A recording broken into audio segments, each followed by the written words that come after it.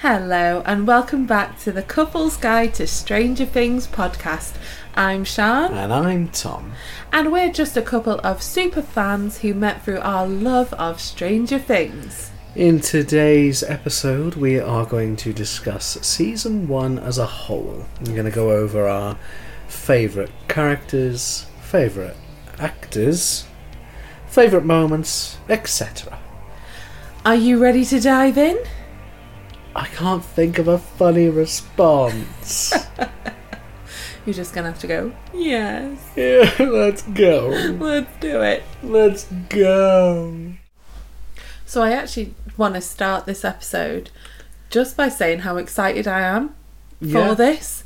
Yeah, because we haven't told each other what our answers for each of this is going to be. Yeah, and today I was actually listening back to some of our podcast episodes and listening back and hearing us talking about all the different scenes actually made me change my top favourite character. And because when I thought about it, separating the actor from the character and my kind of favourite moments of this season, I was like, wait, I actually think this person's my favourite character from season 1. Well, like you say, I am excited to find out. Yeah, I'm excited to find out yours and see where we're similar, where we're not at all, and if we agree or disagree. Yeah. I mean, obviously, they're all our personal opinions, but Yeah. yeah. I've got to remember to read mine from the bottom now, because we're obviously going from least. Well, not least, but yeah, you know they're what I still mean. our top 5, so Yeah. they're all good.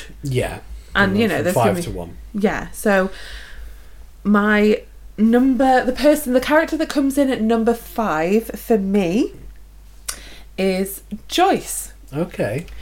Now, I went for Joyce as a character at number 5 because some of my short notes here, but I'll try and elaborate, is that how strong she is, Yes. how determined she is. Oh, yes. Like, her character does not give up on her boy. No. She does not.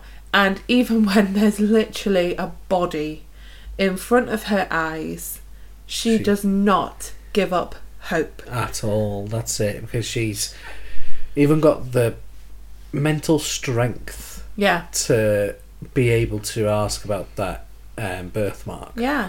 You know, she hasn't just seen the body and immediately gone to throw up somewhere. Yeah, because that's it. Like, obviously, I don't have experience with this, and I'm very grateful that I don't. But when you see it or when you hear about it from people that have had to go and view a body, they're usually like, yeah, that's them, and they walk away because it's such an emotional, horrific thing to have to experience. But she just stands there in determination and will not believe that that is her son. I would even say she looks unfazed. As if the possibility that could be Will never enters her mind. Yeah. Not even once. Yeah. Her face doesn't shift. And I think another reason for me picking her for my top 5 is that I think she's incredibly brave. Yeah. Especially like when she sees the Demogorgon and she runs out of the house and then she goes back in. Yeah, she does. Because go back it's in, just the thought that Will could be there because the lights and the music goes back on again. Yeah. She's not going to leave her boy with that even creature. if he is on the other side. Yeah. She's going to stay exactly where he is. Even, as I say, even if he's in the Upside Down. Yeah. Yeah. And to me, that's just incredibly brave. And the last point that I'd put is just, she's hilarious. And I put hilarious with phone because I'm thinking of the scene where she's with a manager and she's like, ring me up, Donald. I need a phone. I need this. And a pack of camels. And a pack of camels, the most important part. And that's it. I just love that because it's all these serious moments and then there's just that comedy. Yeah. So yeah, so that is why she's my number 5 top character. Very worth, I think. Yeah. Very good choice. My number 5 is Lucas. Right, okay. And he's at number 5 because, as I'm sure many people remember, for the entire, first half of the season, I was saying he needs a punch in the face for the way he's treating out. You threatened violence against him. But I've said, despite that, his turning point, and I said it in the episode. Yeah. His turning point is when he apologises to Elle for everything he said. Yes. And I said it then as well. What kind of 12-year-old does that? Funnily enough, yeah, when I was listening back to some of the podcast episodes today, I heard you say that, and it's so true. He's a very brave character, isn't he, as well, really? He is, because that's it, he does go off on his own little adventure. Yeah. To go and find Will. You know, he's just dicks to that. That is his mission. He's focused. He is very focused, and he's not willing to let this new girl distract him. No. Which, fair enough, he's not the one falling in love with her. No, that's true. Fair enough, as I say. But yeah, the main bit I wrote down was that apology. Yeah. There, because as I say, it's such a rare thing for a kid to be able to put the fact that they were wrong up front and say, you know, hold their hands up and say, okay, I was wrong, I'm sorry. Yeah. You're amazing, I was wrong.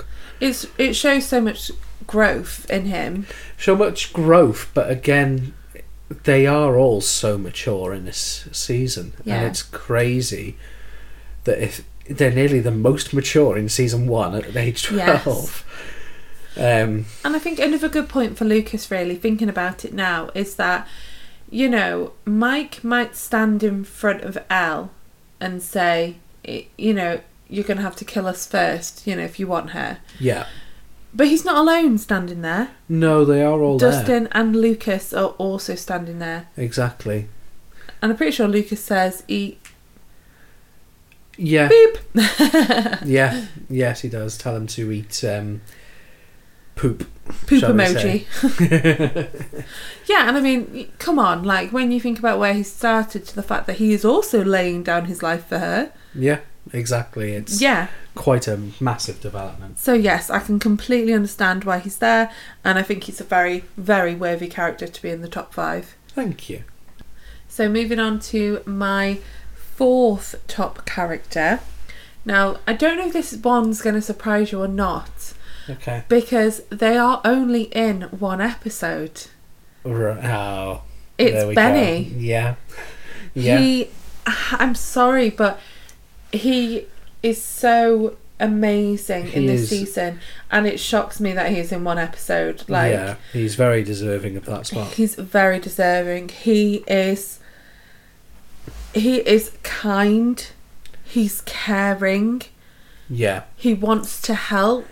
Yeah. And he literally is such a good example of a good person. Yeah, I think, like you say, the second he recognises that Elle's a troubled girl, he immediately wants to help. You know, he goes from reprimanding because he thinks it's a boy that's just there stealing food to like, okay, this girl's got a shaved head and she looks like she's starving. Yeah. She needs this food. She needs the food.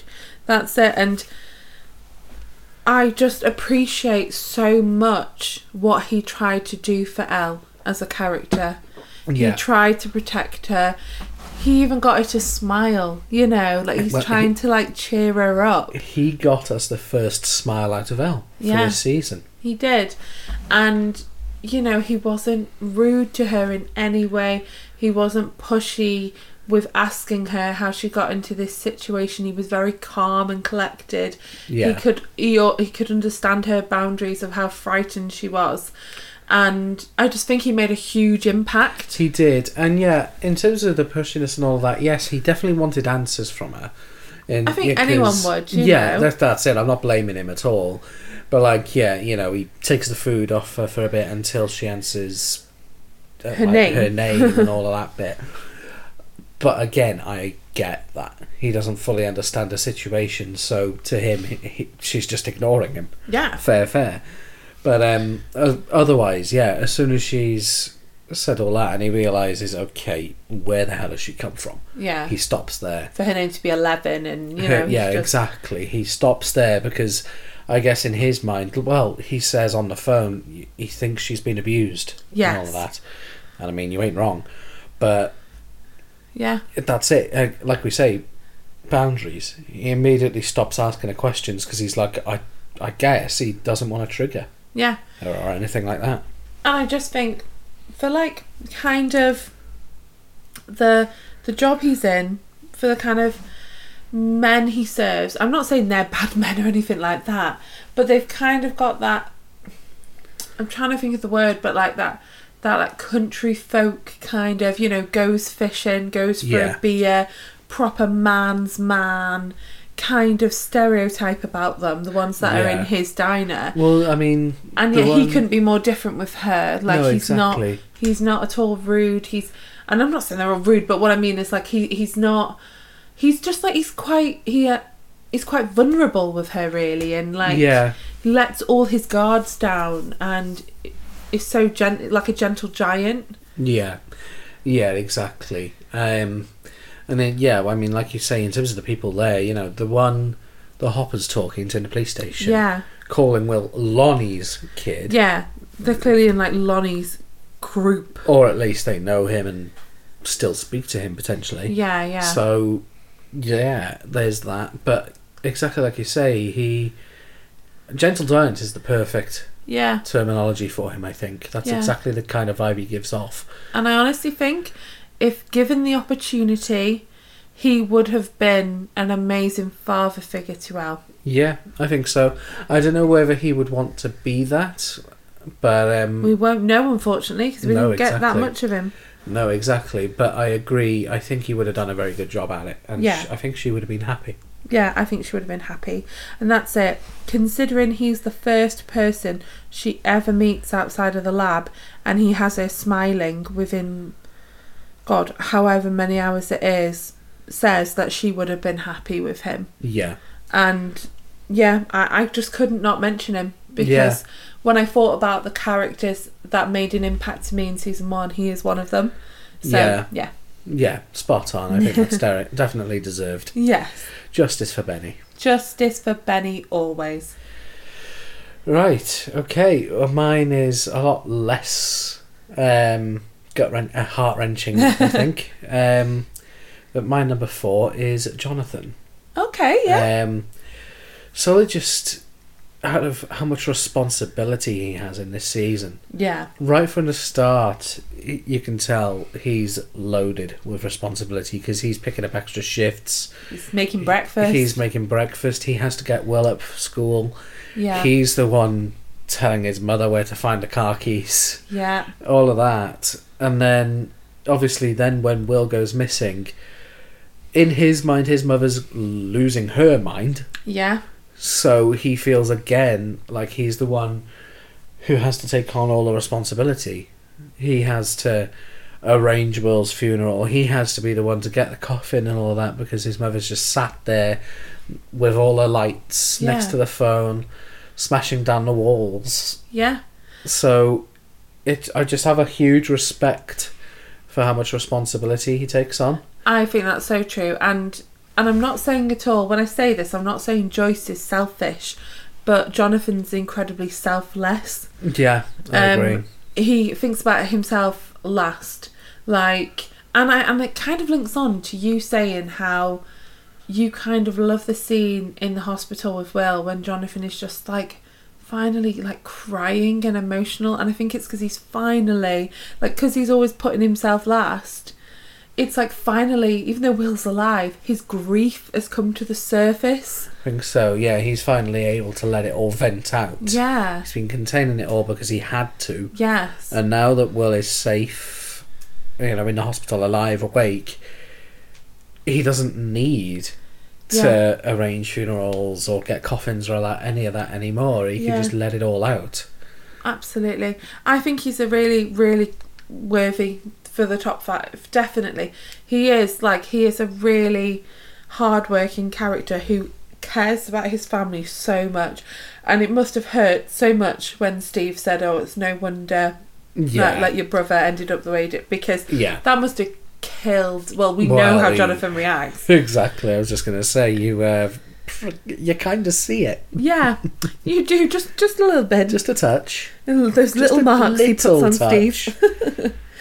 Right, my number 3 top character, I think, is going to shock you to your core. Okay, right. My third top character is Elle. Okay. And before people scream at me and go, why is she not number one? I'll tell you why. I'll tell you for why. I'll tell you for why. It's because we don't get too much of an opportunity in season 1 to see her character, if that makes sense. Yeah. We don't see her truly coming out of her shell. And, you know, we still leave season 1 with, who is Elle? Who is she? Who is she as a person? What does she like? What doesn't she like? And because of that, she's not my top favourite character of season 1. I get that. Like, the things that I've written down are like, I mean, goes without saying, brave, strong, vulnerable, curious, has elements still of a normal child. Like, I'd put next to that mischievous, because I absolutely love the scene when she's in the basement and she's like, I'm bored. Yeah. And she looks up and then she's been playing with the Millennium Falcon. Of course she didn't do it in front of Dustin, which shows me she's being a bit cheeky there as well. Absolutely, yeah. Which I also love. I know, I remember laughing my head off when I first saw that. I love the look on her face as well when Dustin asks her to do it and she's like, please. She's looking at him like, I'm not performing for you. oh, like Mike says, she ain't a dog. Yeah. And I just, I love her going upstairs, exploring the house, being like a cheeky little child. I love those elements of it from the character point of view. Absolutely. And like her saying about like when Mike says that she can live with them and she's like, Eggos? Like my mum can make you anything you want. Eggos? And like the way her eyes light up and she's adorable. Yeah. Despite all this trauma she's going through, she is like an adorable new person who's experiencing everything for the first time. Yeah, she's like a mix of, obviously they're pre-teen. Yeah. But at the same time, because of her lack of socialisation and all that, she's very much, like you say, a young child at the same time. Like, she reminds me of our nephew in some ways. Yes. Oh, yes. And as well as that, in some elements, I suppose she got some toddler elements as well, the mischievousness. Yeah, definitely. So, although our nephew can be mischievous as well. Yeah. Oh, yeah, absolutely. But, yeah, I think she's a bit of a new, like you say, she's new to the world. She's like a little puppy. Yes. In this just a little older body. And she's still coming out of her shell, and that's why she's not in the number 1 position for me personally. Yeah. Because we get more of her out of her shell in season 2 and season 3, and season 4. Yeah. She's still developing. She's not a whole character yet. Yeah, I get that. So that is my reason why she is at number 3. Okay. My top characters. Yeah, no, I fully understand that. Yeah. Yeah. My number 3 is Dustin. Okay. And I can't say the first word in Y. It starts with an F. He is F-ing hilarious. He absolutely is. That's all I've written.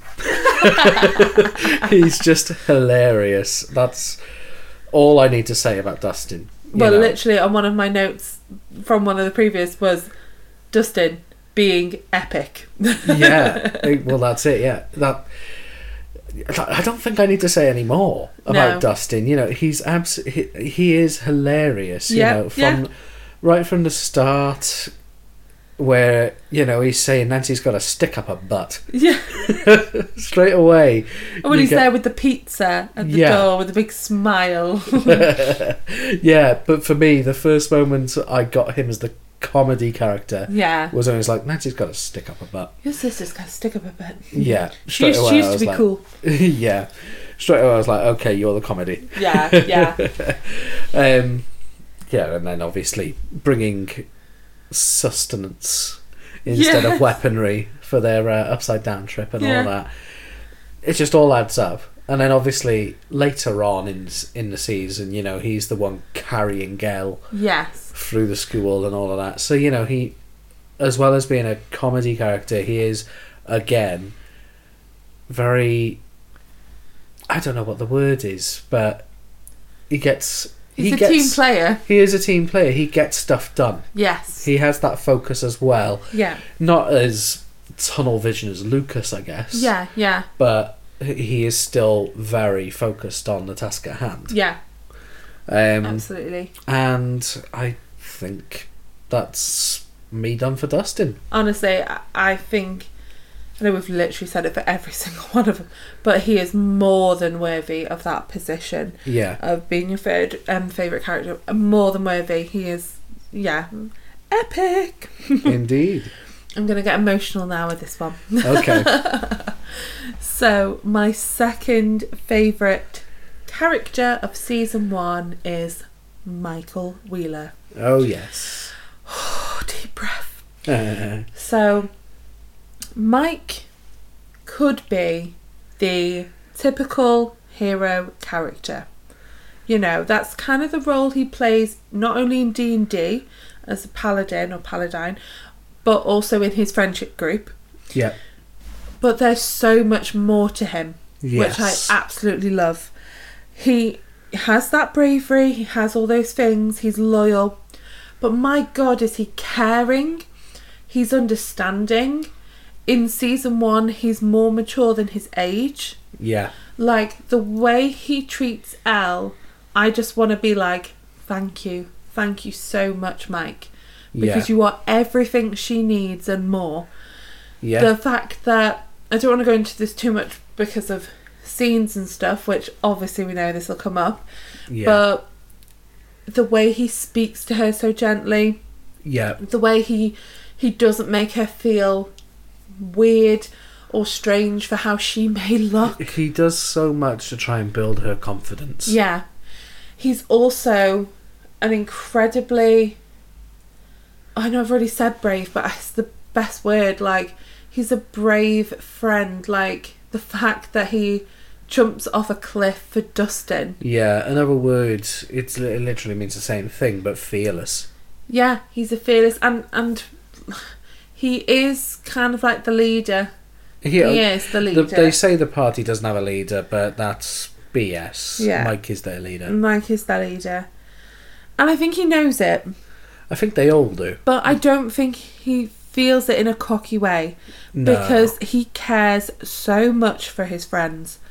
So much. He loves them. Exactly. And is willing to die for them. Yeah, exactly. And, you know, when Dustin's saying, like, you drew first bloods and all of that, you need to go shake his hand. Yeah.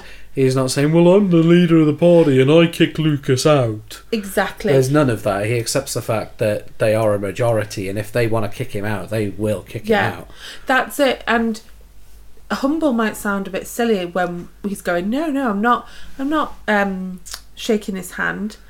But he is humble in the sense of he might be the leader, but he does listen. Yeah. He does listen. He might grumble about it to begin with, but he completely takes in like what Dustin is saying, and does what he says because he respects him. Absolutely. And he does respect Lucas, and he obviously he's just a fantastic person. Yeah. And he's got a great personality, and I just love how soft he goes with Elle.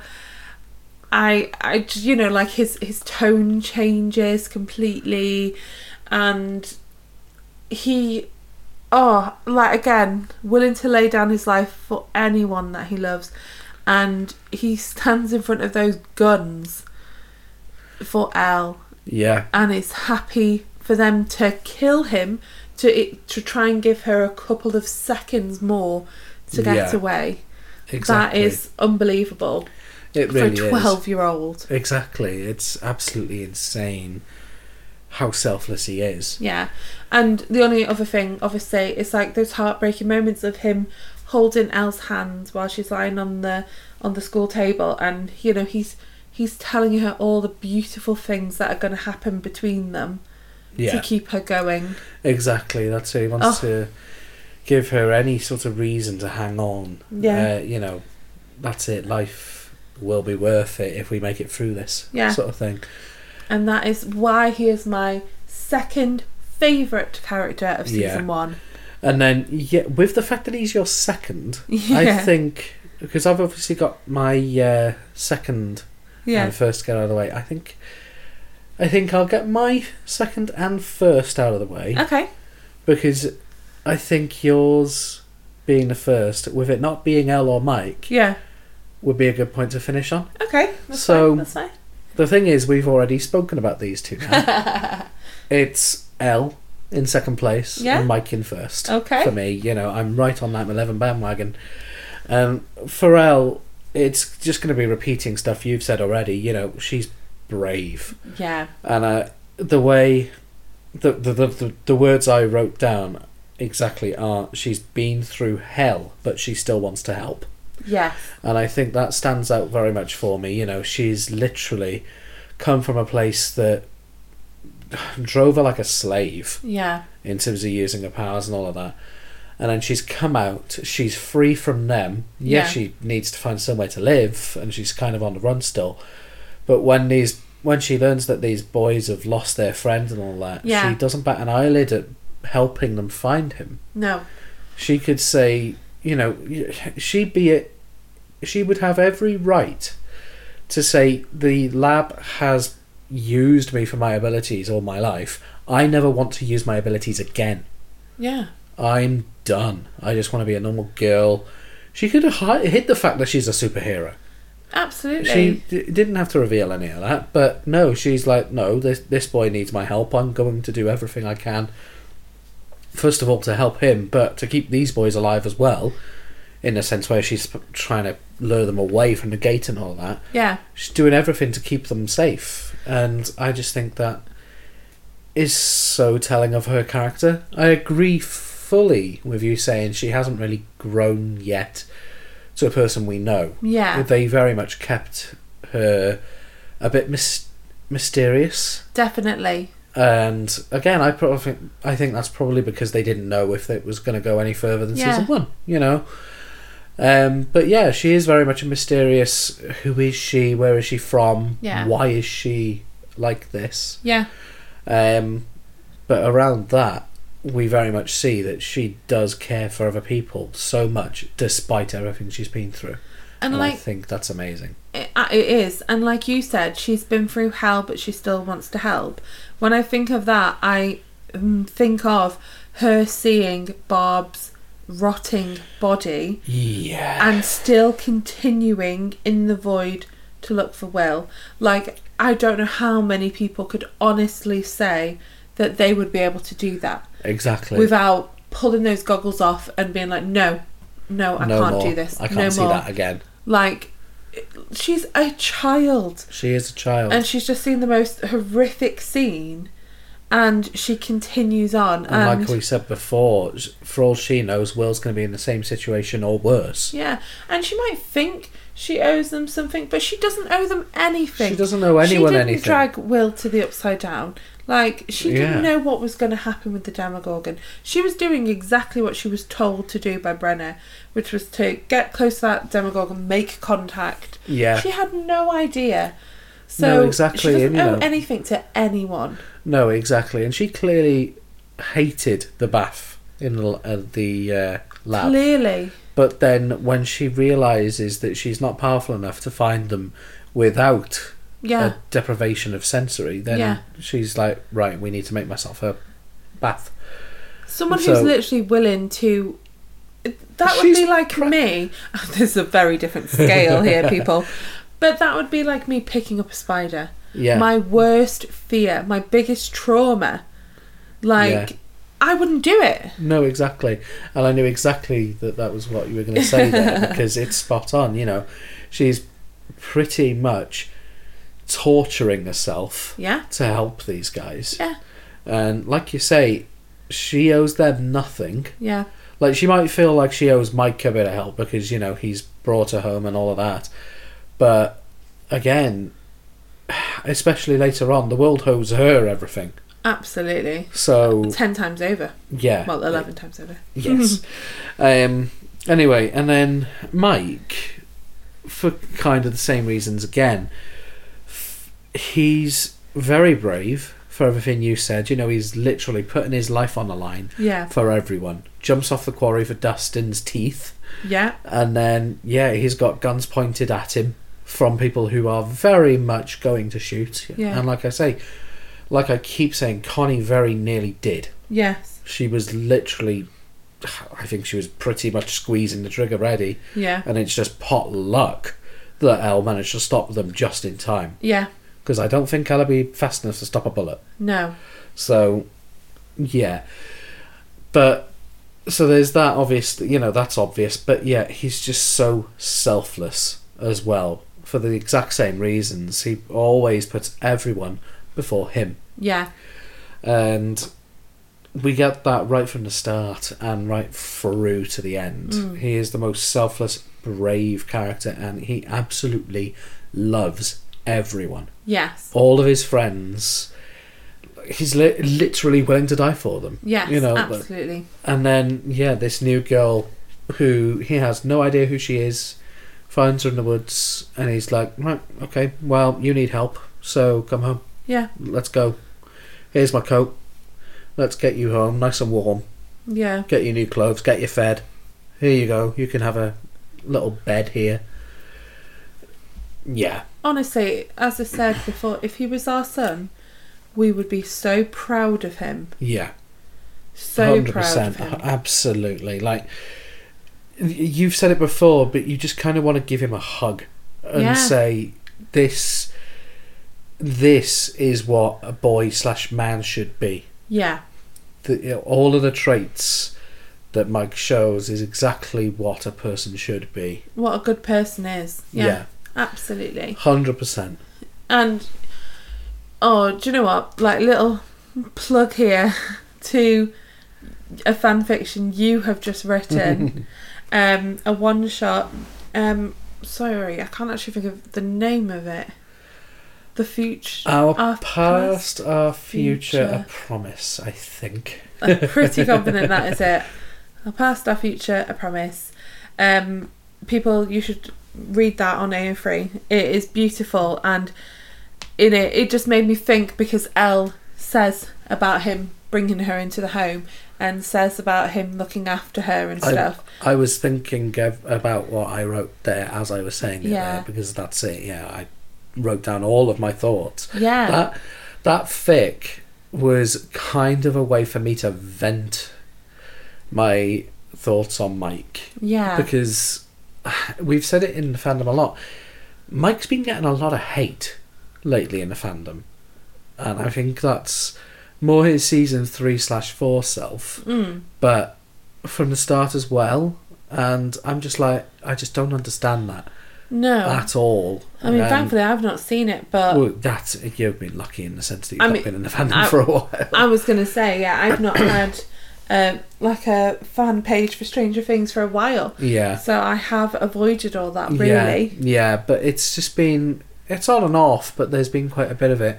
And so I just wanted to get that out there in the sense that, listen, if you care for Elle at all, then in my mind, this is exactly what she's going to think of him. Yes. So how can you hate this boy?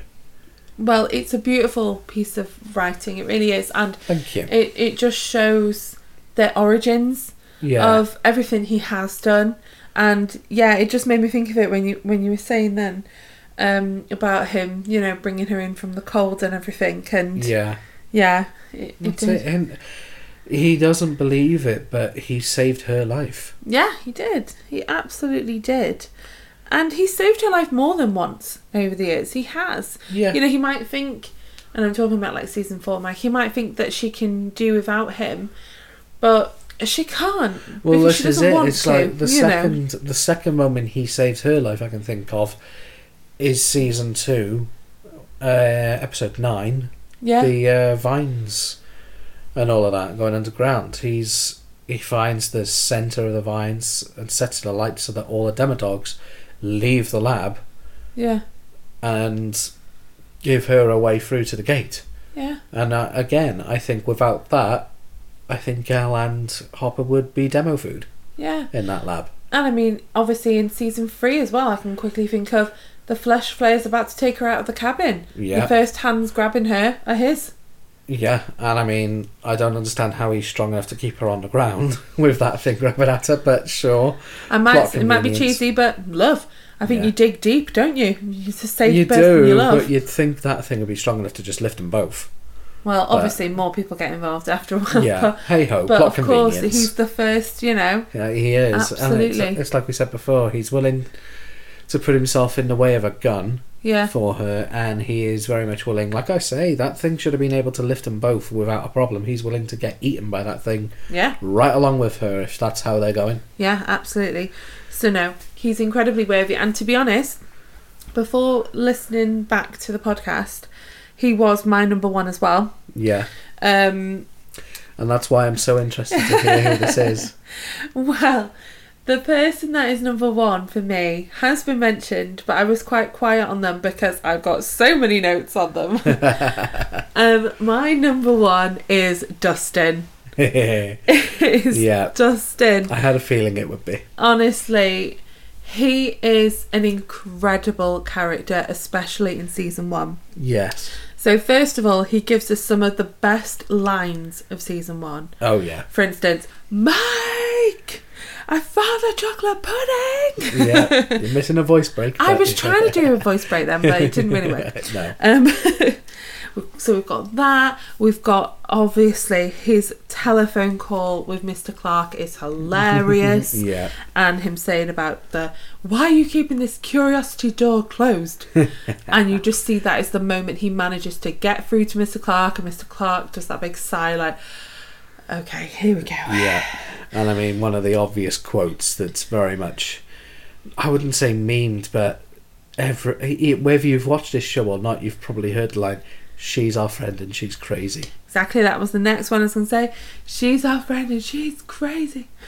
And, which is perfect. And other, like, moments that I just love of him is, like, he is there telling the chief of police, Joyce Byers, all of them, exactly how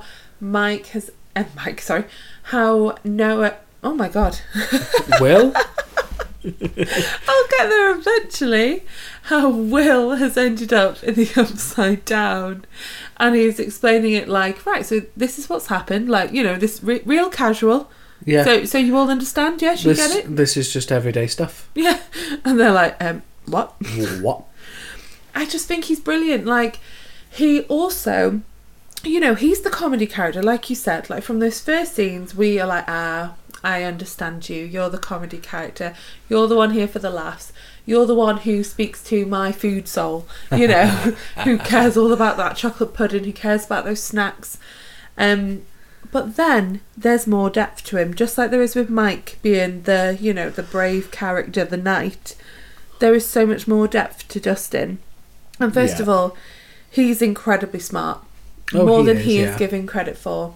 Yeah. Like, the compasses, all that kind of stuff, he is the one who understands and gets it. Yeah. What I absolutely adore about his character, especially in this season, and that's why he's number one for me, is that he is the peacemaker. Yes. He doesn't cause any trouble. No, he just works to fix it. Yeah.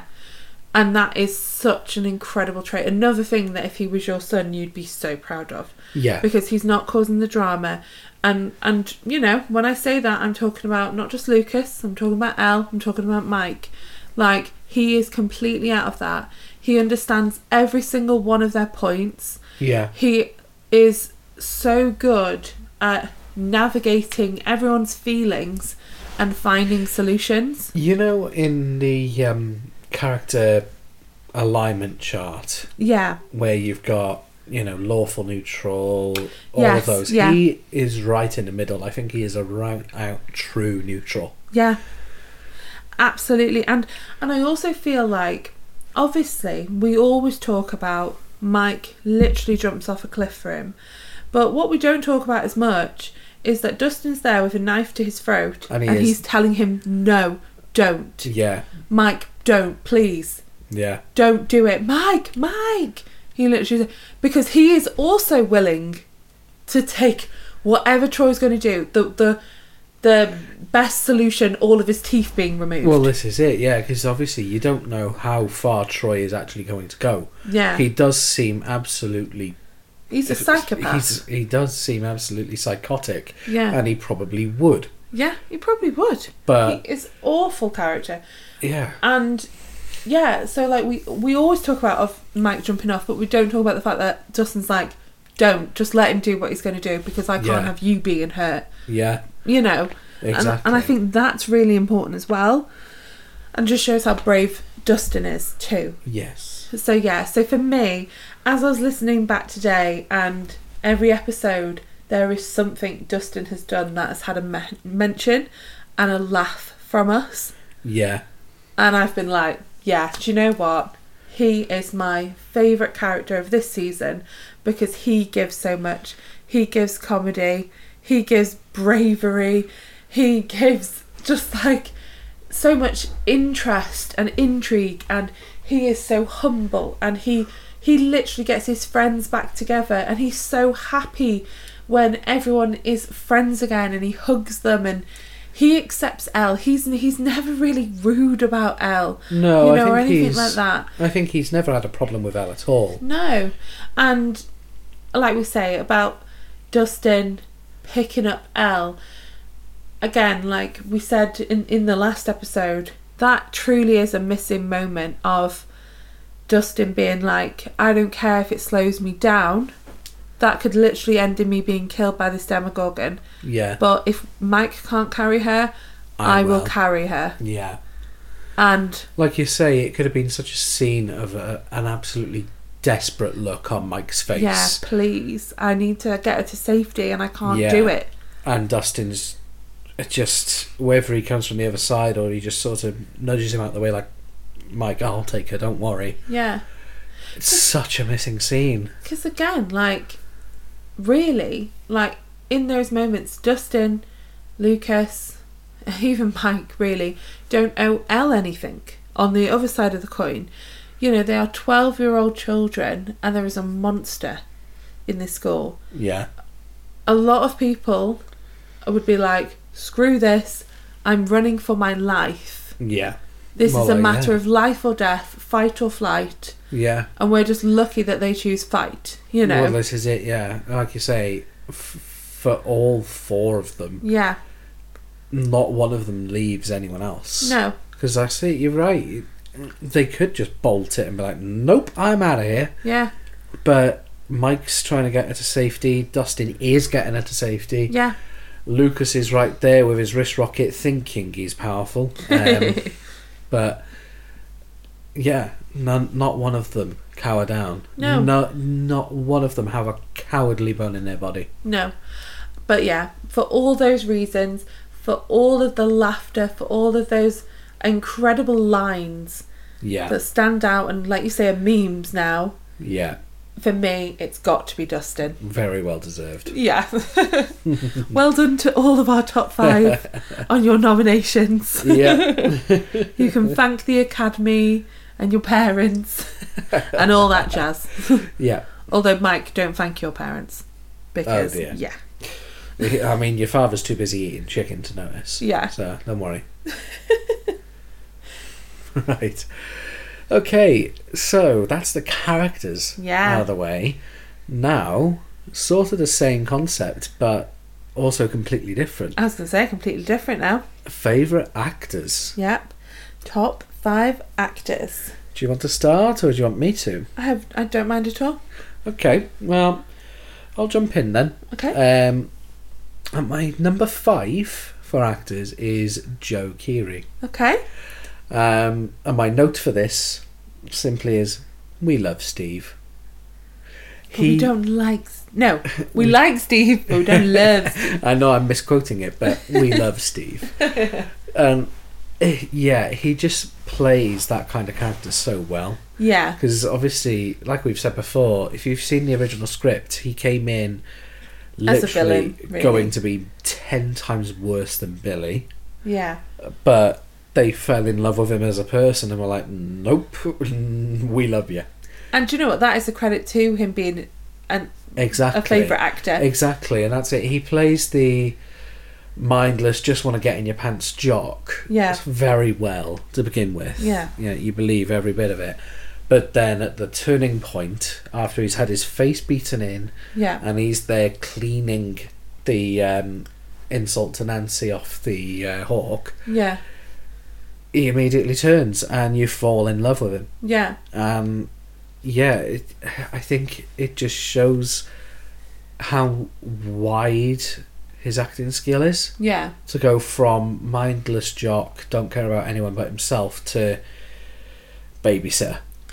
Yeah, that's it. He starts to develop a character who has more depth and more layers. Yeah, exactly. That's it. I think it was probably a case that they started adding that as they were writing. Yeah. Probably because they would just kept falling in love with him, and they were like, okay, we're making someone out of you.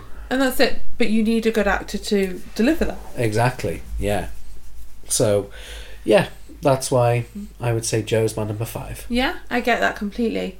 My number 5 is David Harbour, Okay. aka Hopper, because I think he brings a very complex character to life really, really well. Yeah. I really do. It's hard to, again, I'm trying to separate Hopper from David Harbour here, but David just does it so well, because there's all those moments that are very serious and it's acted so beautifully, like the moment when he's losing his daughter, and Yeah. it's heartbreaking, and he brings that really to the front. He plays a lost man Yes. very well in this season. Yeah. Absolutely. Hopper is so lost, Yeah.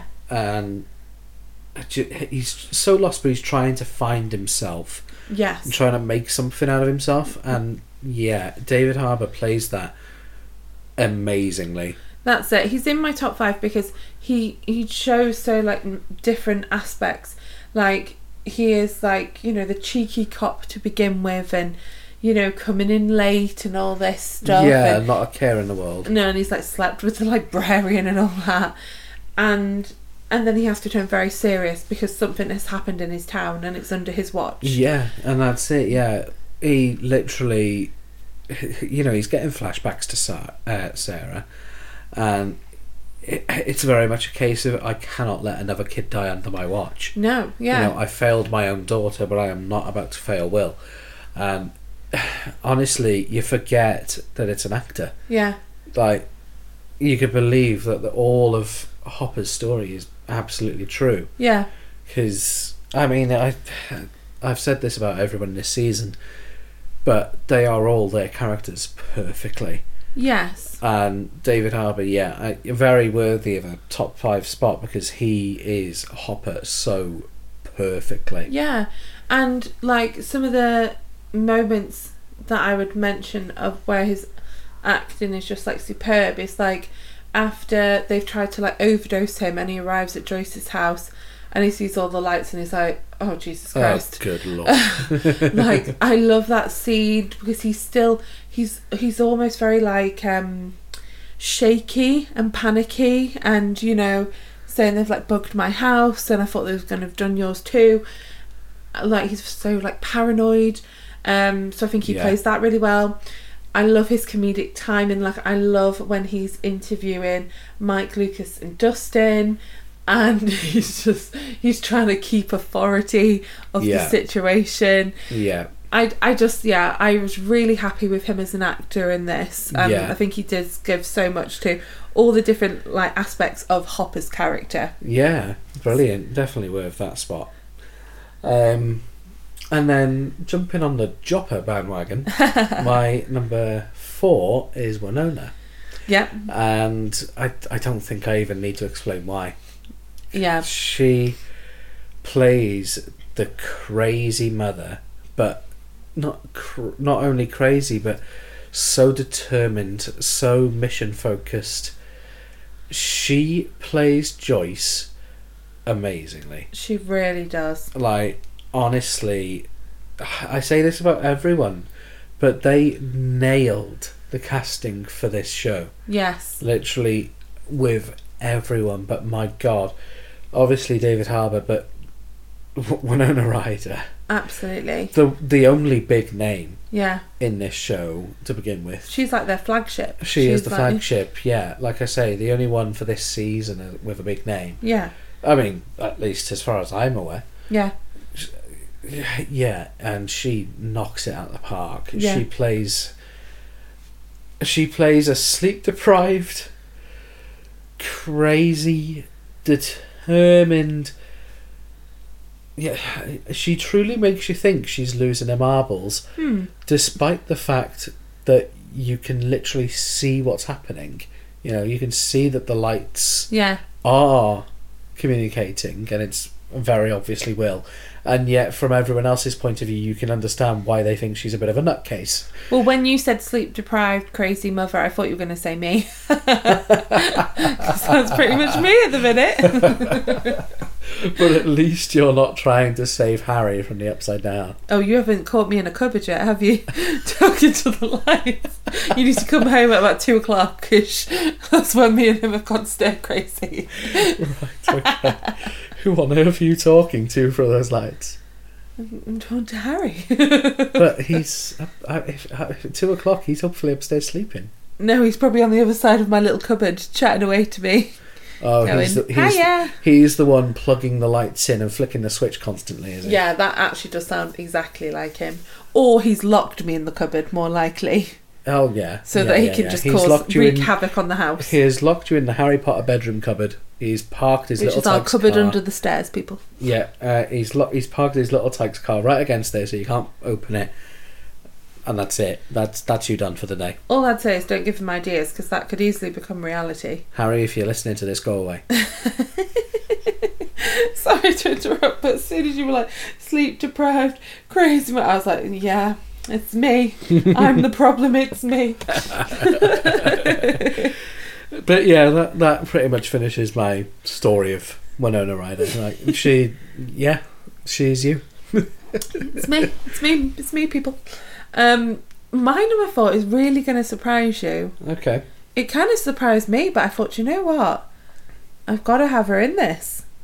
So, I'll say the actor's name first, because you probably won't even know who this is, because I won't lie, I had to Google the actor's name. The actor is Joyce Van Patten. Is Do you that know Connie? Oh, well done you. That was my potluck guess, solely because of what you're saying there. Yeah. And I know 100% what you're about to say. She's not on my list. So, but yeah, Connie Fraser, the absolutely evil witch. I wanted to say that with a B, but Yeah. evil witch who kills Benny, Yeah. who sees Mr. Clark and almost kills the kids.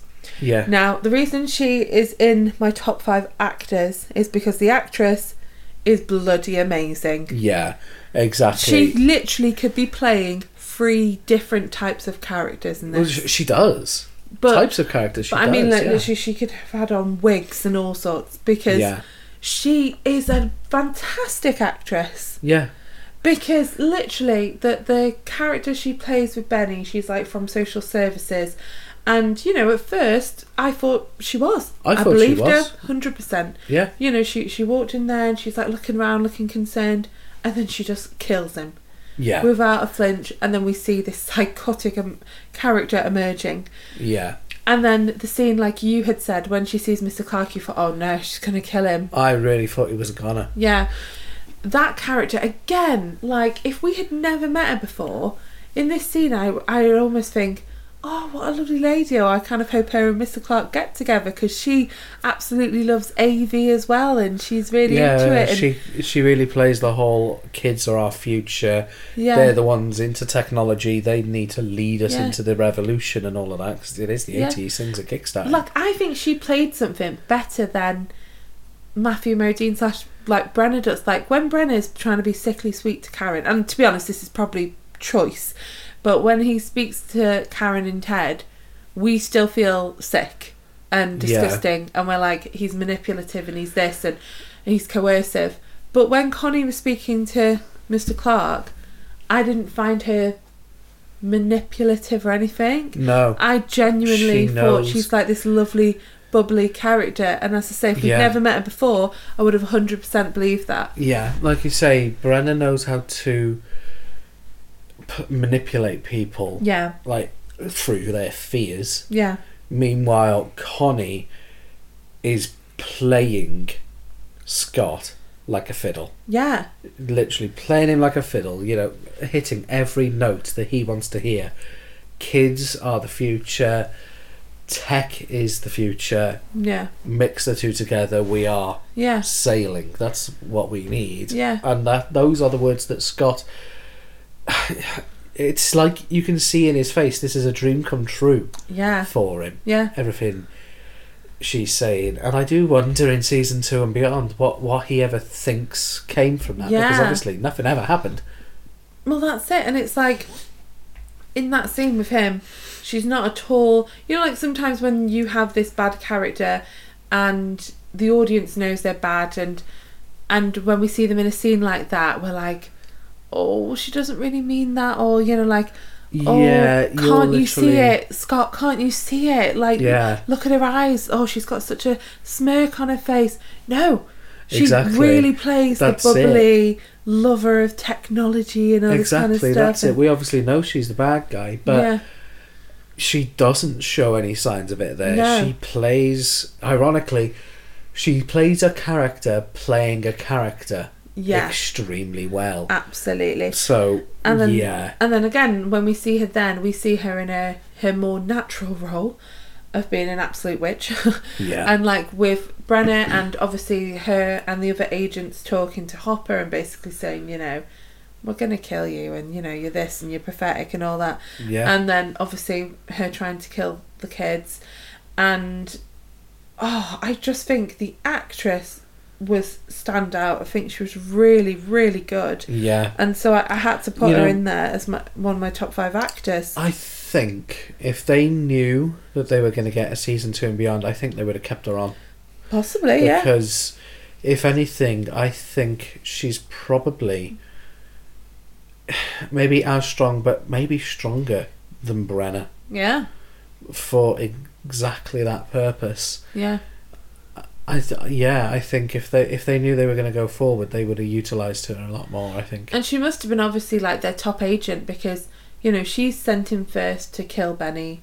She sent in for Mr. Clark. And yeah, it might be because she's a woman or whatever, but she kills Benny within seconds. You She know? really resembles a second in command directly next to Brenna. I Yeah. don't know if that is the case, but she resembles that. She does resemble that, yeah. And she just plays such a wicked character, such a sweet character, and such a caring character so well. Yeah. And like the actress herself has got such a big like revenue of characters that I was like, yeah, I Yeah. can't not mention her. So yeah, Joyce Van Patten. Yeah. You are Ironic my your name number. being Joyce. I know, I was thinking that. You are my number 4 top actor of season 1. Yeah. Very worthy spot. I'm Yeah. actually kind of disgusted she's not on my list. Anyway, number 3 then for me is Gaten. Oh yes, of course. And take my reasoning for Dustin, copy and paste it onto Gaten, because Gaten is Dustin. Yeah. Like, he's not acting. Honestly, from like all the behind the scenes, I mean, especially it's season 4's behind the scenes reel, Yeah. where he keeps getting a line wrong or something, and he just laughs and then he says, "Recast me." That's such a that's such a Dustin thing. Yeah. So, yeah, again, I've written exactly the same. Effing hilarious. Yeah, yeah. He is literally Dustin. Yeah. Like, that's it. I genuinely don't have any more to say because it literally, I'd be talking about Dustin. What I love as well though is from Gaten, you know, like Gaten's born with cleidocranial dysplasia. Yeah. I love that that's incorporated into his character. Yeah, and I love the fact... And that he was comfortable to do that. Thank you. Yeah, that's what I was going to say. He is willing, and yeah, because be his parents, you'd probably be like, "How dare you utilise a disability of my son in this. Well, then again, you might be like, no, it deserves the recognition, I suppose. It's one So- of those. We don't know how they'd feel. Yeah. But what I love is the idea that, well, I don't love this bit of it, that Gaten probably grew up thinking, well, maybe even his parents, is our son at a disadvantage now in life? Yeah. Is he going to be able to do all the things he wants to do? The thing is, he's probably grown up exactly as Dustin has, very bullied for it. Yeah. Toothless is probably a nickname he's had Yeah. himself. That might have even been a suggestion of his of what they could be calling him. Yeah. But what I love, Gaten really, not so much as an actor, as a person, that determination, because him and Caleb were both professional actors before Stranger Things. They were both on the theatre. Yeah. They're both on Broadway. For Gaten especially to be on Broadway and having had this condition and being even younger, God, that shows a determination beyond his years, and I love that. Yeah, absolutely. And it's like you say, you'd think it'd be at a disadvantage because, the world is very cruel and they're going to see a disability like that and be like, oh no, I don't want you Yeah. playing my character. But here we are. Yeah. I mean, again, Well, thank you this to the show- Duffer Brothers for picking him as well. Yeah, as we say, this show has very much kick-started a lot of their careers Yeah, in many ways. But, yeah, I think, if anything now, it's gone in his favour. Oh, massively, yeah. He's turned it around. And I think, if I remember right, they're pretty much in now anyway, his teeth, aren't they? So it's I'm pretty sure, not that... I don't know if it's more than just his teeth it affects. It is, because, he can do the things with his joints, can't he? Is that part of it? Yes. I thought that was just an odd thing he can do, to be honest. No, there's stuff he can do with his joints and stuff, and I'm not going to pretend I know everything about the condition, because I don't, but just from things he said, but also we see that in the scene in season 1. I was going to say, they had to add the sound in post. Yeah. That's not actually from him, but yeah, the way he can twist his arm. Yeah. That's it. He's just a fantastic actor, and he is Dustin, and I'm sure when they got either his audition tape or when they did a screen test, the Duffer Brothers were like, yeah, that is our Dustin. Exactly, and it's amazing how much they wrote into it, because I don't think they would have ever planned for one of their characters to have this disability. No, they didn't. But then Gaten comes along, they see him and they're like, wait, yeah. Yeah. Didn't they say that he was the first person who got casted after they saw all the audition tapes? Do you know what? I was going to say this and then I was like, oh, I'm not sure if that's true or not. But I also feel like I've heard that. I'm sure. So I think that might be correct. I am certain, that in the interviews and stuff about all their audition reels, Yeah. that they said they took one look at Gaten's and were like, that's Dustin. Yeah. Although, didn't he apply for Mike? I think he did. I think he applied for Mike. But they just knew that they had got their Dustin. But they looked at him and were like, Dustin. Yeah. They 100% knew that was Dustin straight away. Yeah. And he's perfect. He's perfect for it. He is Dustin. He is Dustin, yeah. That's my note. He is Dustin. Well, my third top actor is one you have already mentioned, which is Winona. Yeah. And very much for similar reasons to you. What I would say is, Winona Ryder, like we said, is like the flagship of season 1. She is the reason a lot of people went into it. I remember one of the reasons my sister said I'd enjoy it, because she said, oh, Winona Ryder's in it, and I really, really like Winona Ryder. Yeah. And I think she's a phenomenal actress. There's nothing she's been in that I have not enjoyed. Yeah. And so it was one of the things that kind of lured me in, as it does so many other people.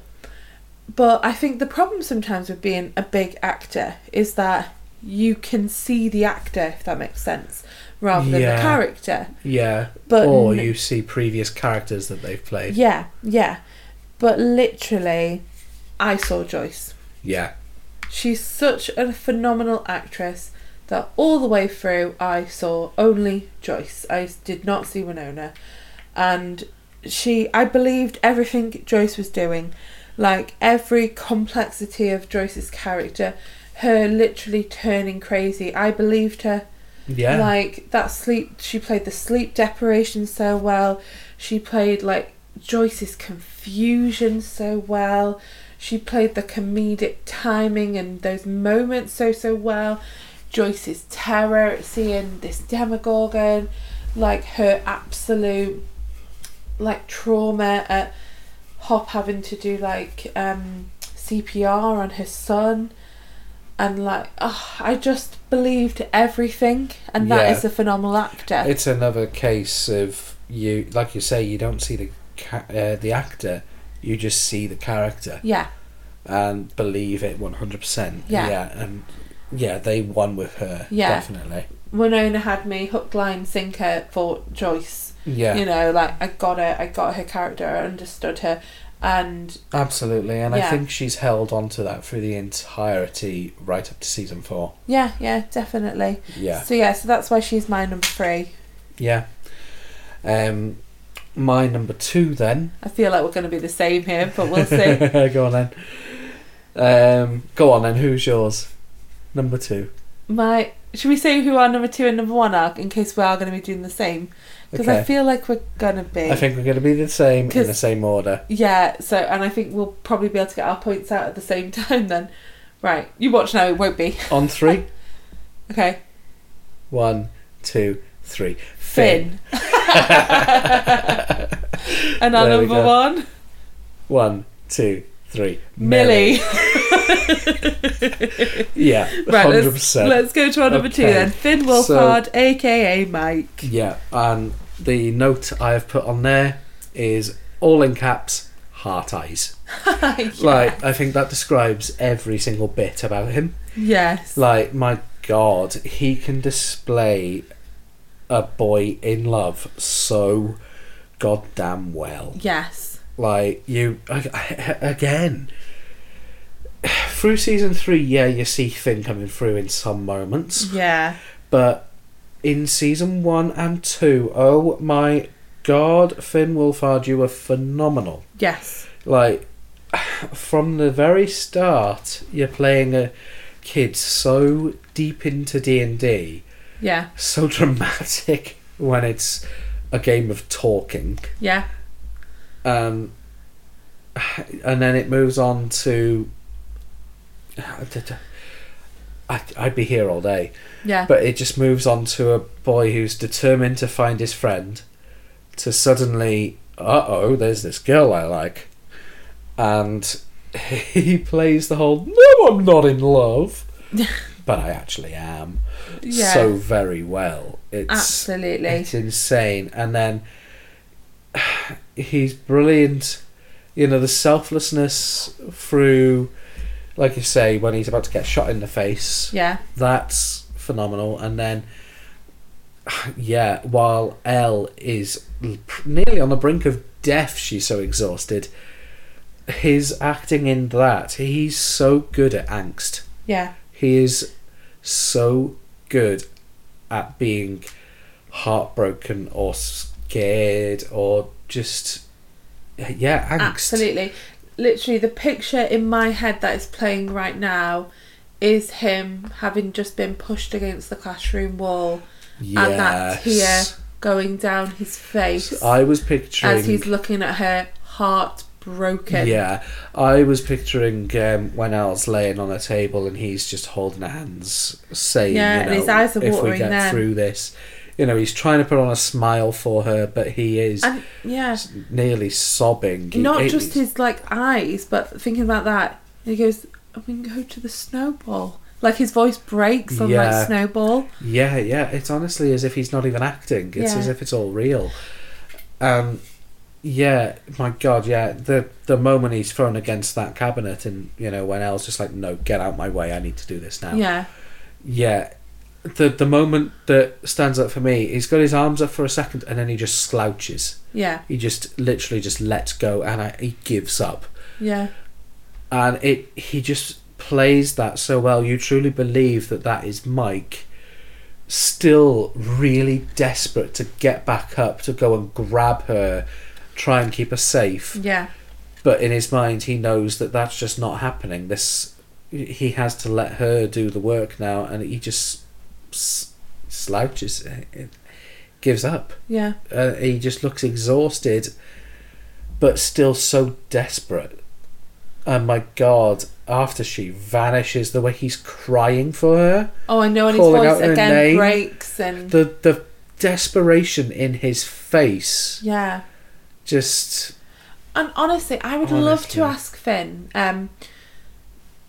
where that came from. And what I mean is, a lot of the time, like, my God, I'm talking like amateur acting here, but like I've done acting before, and you do tend to try and draw on some life experience, some emotions to kind of create certain characters. Yeah. But I don't know how old Finn was. I know Mike is obviously 12. I think he was like 13.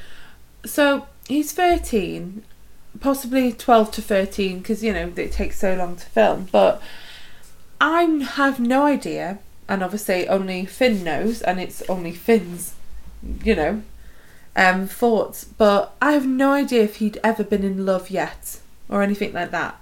Yeah. If he'd fallen in love with someone before. The acting is phenomenal. It is truly like he has loved someone and lost them. Yeah. And so if he has never fallen in love at that point in his life, because he is young, where did that come from? Because that is just pure talent, or did he draw from a different emotion, a grief of losing someone? Like, I just think that shows superb acting. Yeah, it just shows how absolutely amazing of an actor he is. Yeah. And like you say, it's insane that he can draw on this angst acting so goddamn well. Yes. That you truly believe he's a bit of a method actor and he's gone through something like that before. Yeah. Because where on earth else is a kid going to pull that kind of acting from? Like, what the hell? Yeah, I know. So yeah, he is more than deserving of our second top actor in season 1. He Absolutely. truly is. He gave it everything. Like, the notes I had written was, says so much with his eyes, really adopts the character of Mike and adds depth to him. Typical hero character, but there is so much more to him. And that's it. And that is thanks to Finn. Yeah. That Mike is not a stereotype. That he does have all these layers. That is because of what Finn created. Because, yes, lines are lines in a script, but Finn uses a different voice with Elle. Finn, is in charge of his facial expressions and how he portrays things, and so yeah, he just does a fantastic job. Yeah. And I would give him a round of applause, but I don't know what that'll do to our microphone. Yeah. So Mike/Finn, I am giving you a round of applause and I am bowing to you. Absolutely. Like, yeah, I would just be repeating myself if I went on, but yeah, to finish on Finn, how? In all honesty, how? I know. And literally, we get onto our top actor, and it's the same thing again. I mean, I think everyone surely knows that Millie is the standout actor of this season. Absolutely. You'd be stupid not to think it, and I'm sorry, but she deserved every single award she got. Yeah, absolutely. And you watch those awards when she's first starting to get them from this show, and her amazement and just how honoured she is. She literally breaks down sobbing in happiness. She's so humbled. Yeah, she was. And you're like, can't you see how amazing you were? Yeah. Because, like, we've said it before, but she's really got to act.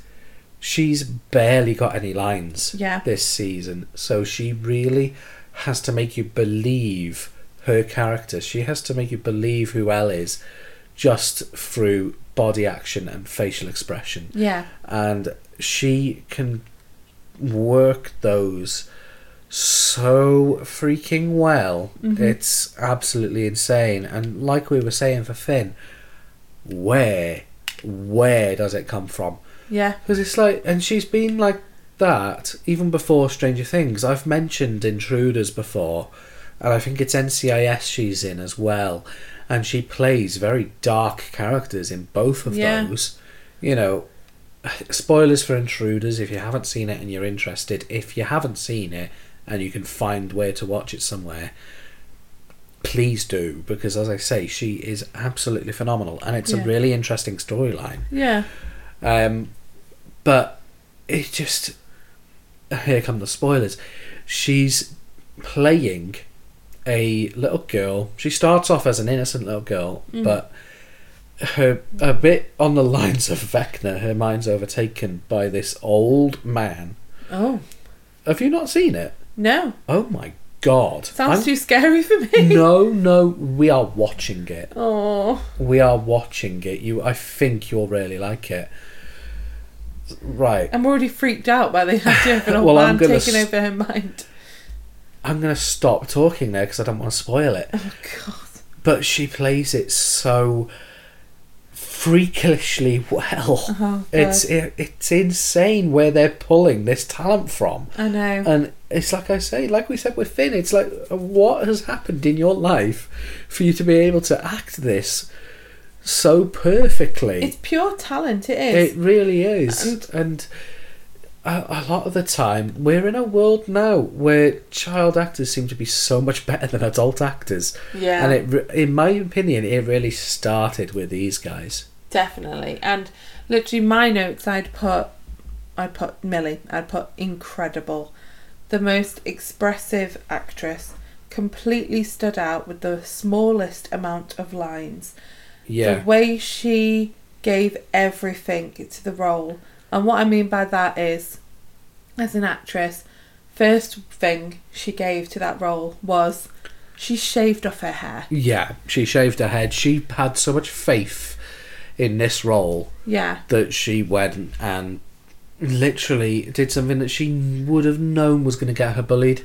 Yeah. You know, like she said, people thought she had cancer. Yeah. People thought... And honestly, like... all of that. You know, I know that it would be a big thing for a boy as well, but I can honestly say, as a girl, our hair is a lot. You know, it is a security blanket. It's one of the things that makes you feel pretty. Yeah. You know, it's so important, especially to a girl that is like her age. The thing is, you say it's big for a boy. I suppose, yeah, if you've worked on your hair, if you really like your hairstyle, then yes, it's a shame. I just don't want to lose discount that it's not important to any boys, because No. there probably are some boys that it'd be important to if they had to shave their head, you know. Yeah, 100%. But I do think more so for a girl, especially a young girl. Yeah, because like what I was going to say is, if we were to walk outside now, and we saw one of the kids that age, one of the boys that age on the estate, walking down the road with a completely shaved head, if it's a boy, you're not going to bat an eye. Yeah, you're not going to go thinking they've got cancer. Yeah, it's just, you know, I used to have a bloody skinhead. Yeah. So, yeah, completely standard. But then you see a girl like that, and I mean, it's become a lot more common now, so maybe you'd see it. And the thing is, it's become more common, but it's still going to attract your attention because it's common now, but not that common. Yeah. And I mean, when Millie did this in 2015/16, it was not common at all. No. Again, especially at her age, for a girl to have no hair. And that bravery, massively. It's insane that she was willing to do that for a show that they never thought was going to go very far at all. Yeah. And like another thing that she gave to the role, as well as Finn, they gave their first kiss. They did. You know, and that is important to a lot of people, especially usually to girls. Yeah. Like, they gave their first kiss, you know. They literally gave so much to the role. They committed 100%. And I have never known an actress like Millie who can tell such a story with so little lines. She captivates you in every single scene. She can draw you in. She has got she's got more than talent. She has literally got powers herself. Yeah, She's got powers through those eyes. Exactly. The words I used for the notes was so much to say with so little lines. Yeah. Because, yeah, that's it. She has got, well, Elle has got such a story to it, to herself, but she hasn't got the words to say that. Yeah. And Millie has to do the work to make that a reality. Yeah. And again, they are just all so believable. Absolutely. In their roles. And yeah, I think in a sense of body language, facial expression, just pure emotion, Millie is very deserving of number one. And like you said before, very deserving of all the awards she got. Absolutely. She really is. And do I wish like all of them could have got awards because they're all phenomenal? Yes. Absolutely. But if I had to choose, it had to be her. There's a reason she's number one right now. Yeah. You know, she gave everything, especially in season 1. She did, yeah. She was like, I love her determination. You know, she's so young at this point, and she's like, yes, I'm going to shave off my hair. Yes, I will kiss that boy. Yeah. Because this is going to be a success, and I am manifesting it. And she just gave it everything. Because I'm sure when her parents found out that she had to shave her head, I'm sure they were very reluctant. I'm pretty sure they were, from what I think she has said before. Yeah, in interviews she said that, you know, when they found out she had to shave her head off, they were like, are you sure? Because they're probably thinking from a practical point of view, you know, if this doesn't go very well, sometimes, you know, you'll do the pilot episode, won't you? And then they won't commission any further. Yeah. And then they're like, you've now lost your hair, you know, this is going to potentially affect getting other roles. You're either going to have to go around with no hair, or you're going to have to wear wigs every day. Yeah. So it was such a huge step. Yeah. She put a lot of faith into them. She really did. And it just deserves a whole load of respect. Definitely. Absolutely. Absolutely. What a big thing to do. Honestly, I'm in awe of her, especially in season 1. And again, like, I remember when we met her, we didn't get to have a proper conversation with her or anything like that. We had a photo opportunity with her and Noah, and we also saw them answering questions. I do remember one of the questions she answers was about, like, her saying she was getting bullied with the bald head and stuff. I remember a line from her. I think it was when we saw them, but it might be on a panel that I've seen on YouTube or whatever as well. But I'm sure it was in person, where she's saying, you know, people are calling her pretty without the hair and all of that. Are you just saying that now because I've made it popular? It was when we were there. I remember her saying this, yeah. Yeah. And I thought that's what you were going to mention. Because I'm sure she said when people first saw her before it all released and all that, people did think she just had cancer, and people were looking at her. And treating her differently, yeah. Yeah, and looking at her like, what the hell? Why have you got no hair? What's wrong with you? But then as soon as season 1 comes out and it popularises it, people are like, oh yeah, you're strong, you know, that looks great on you and all of that. And she's like, are you just saying that because I've now made it popular? Yeah. So she's done a lot. And do you know what? Her with the hair has done so much for people with cancer as well. Because, my God, again, still, when you lose your hair, you know, that's going to be heartbreaking. Oh, massively. But the fact that there are people out there, well, there are women and girls out there who can look amazing and really suit the look of a bald head. Yeah. That's going to do so much for people battling cancer. Yeah, for their confidence. And I do know, like, especially in my, like, fandom days, like, I knew quite a lot of girls that shaved their heads to be more like her. I do, and... Well, there are literally pictures of kids on Halloween. Yeah. Girls younger or that age. Yeah. Demanding that they get their heads shaved so that they can be Elle for Halloween. Yeah, and, absolutely. You know... And, again, you know, a big props to the parents willing to let their kid do that as well. Yeah. Because this is it, like you said, if season 1 didn't go beyond a pilot episode or whatever.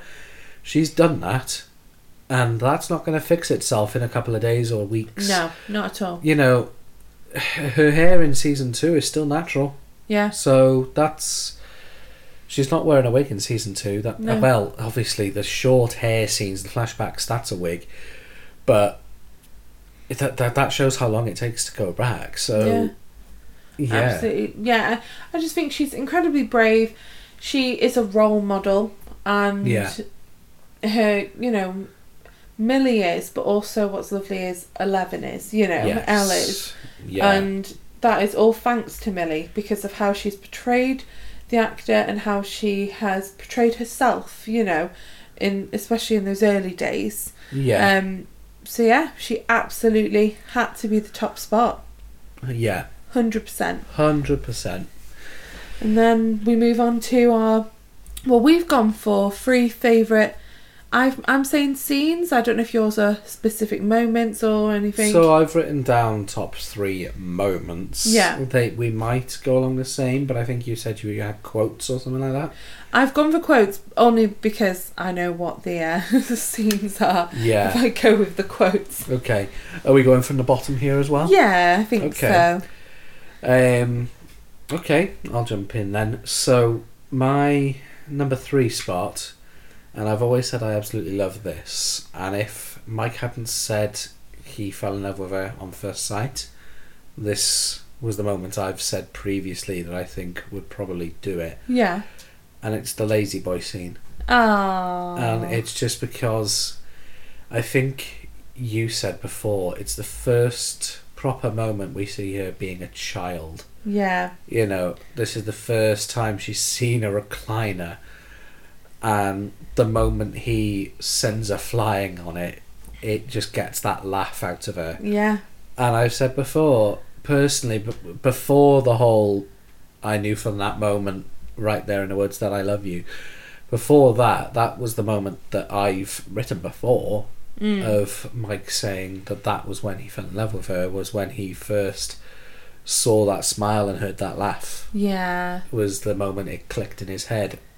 Oh, I want to hear that again.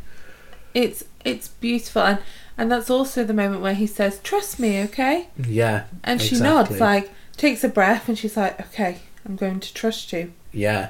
And that's such a big step for her because massive step. Because she's not been able to trust anyone in her life. No. And I mean, yeah, she's on a chair. Not much can go wrong. But she doesn't know. Don't know from she that. Doesn't know that. You know. Exactly. We live in a world of electric chairs.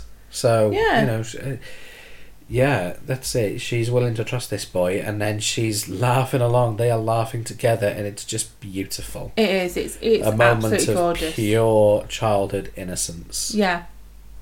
And her seeing what she has missed out on, really. Yeah. Yeah, it is. It's a gorgeous moment. Yeah. My number 3 is Elle walking out of the bathroom. Yes. With her blonde wig, in her pink dress, and Mike absolutely melting.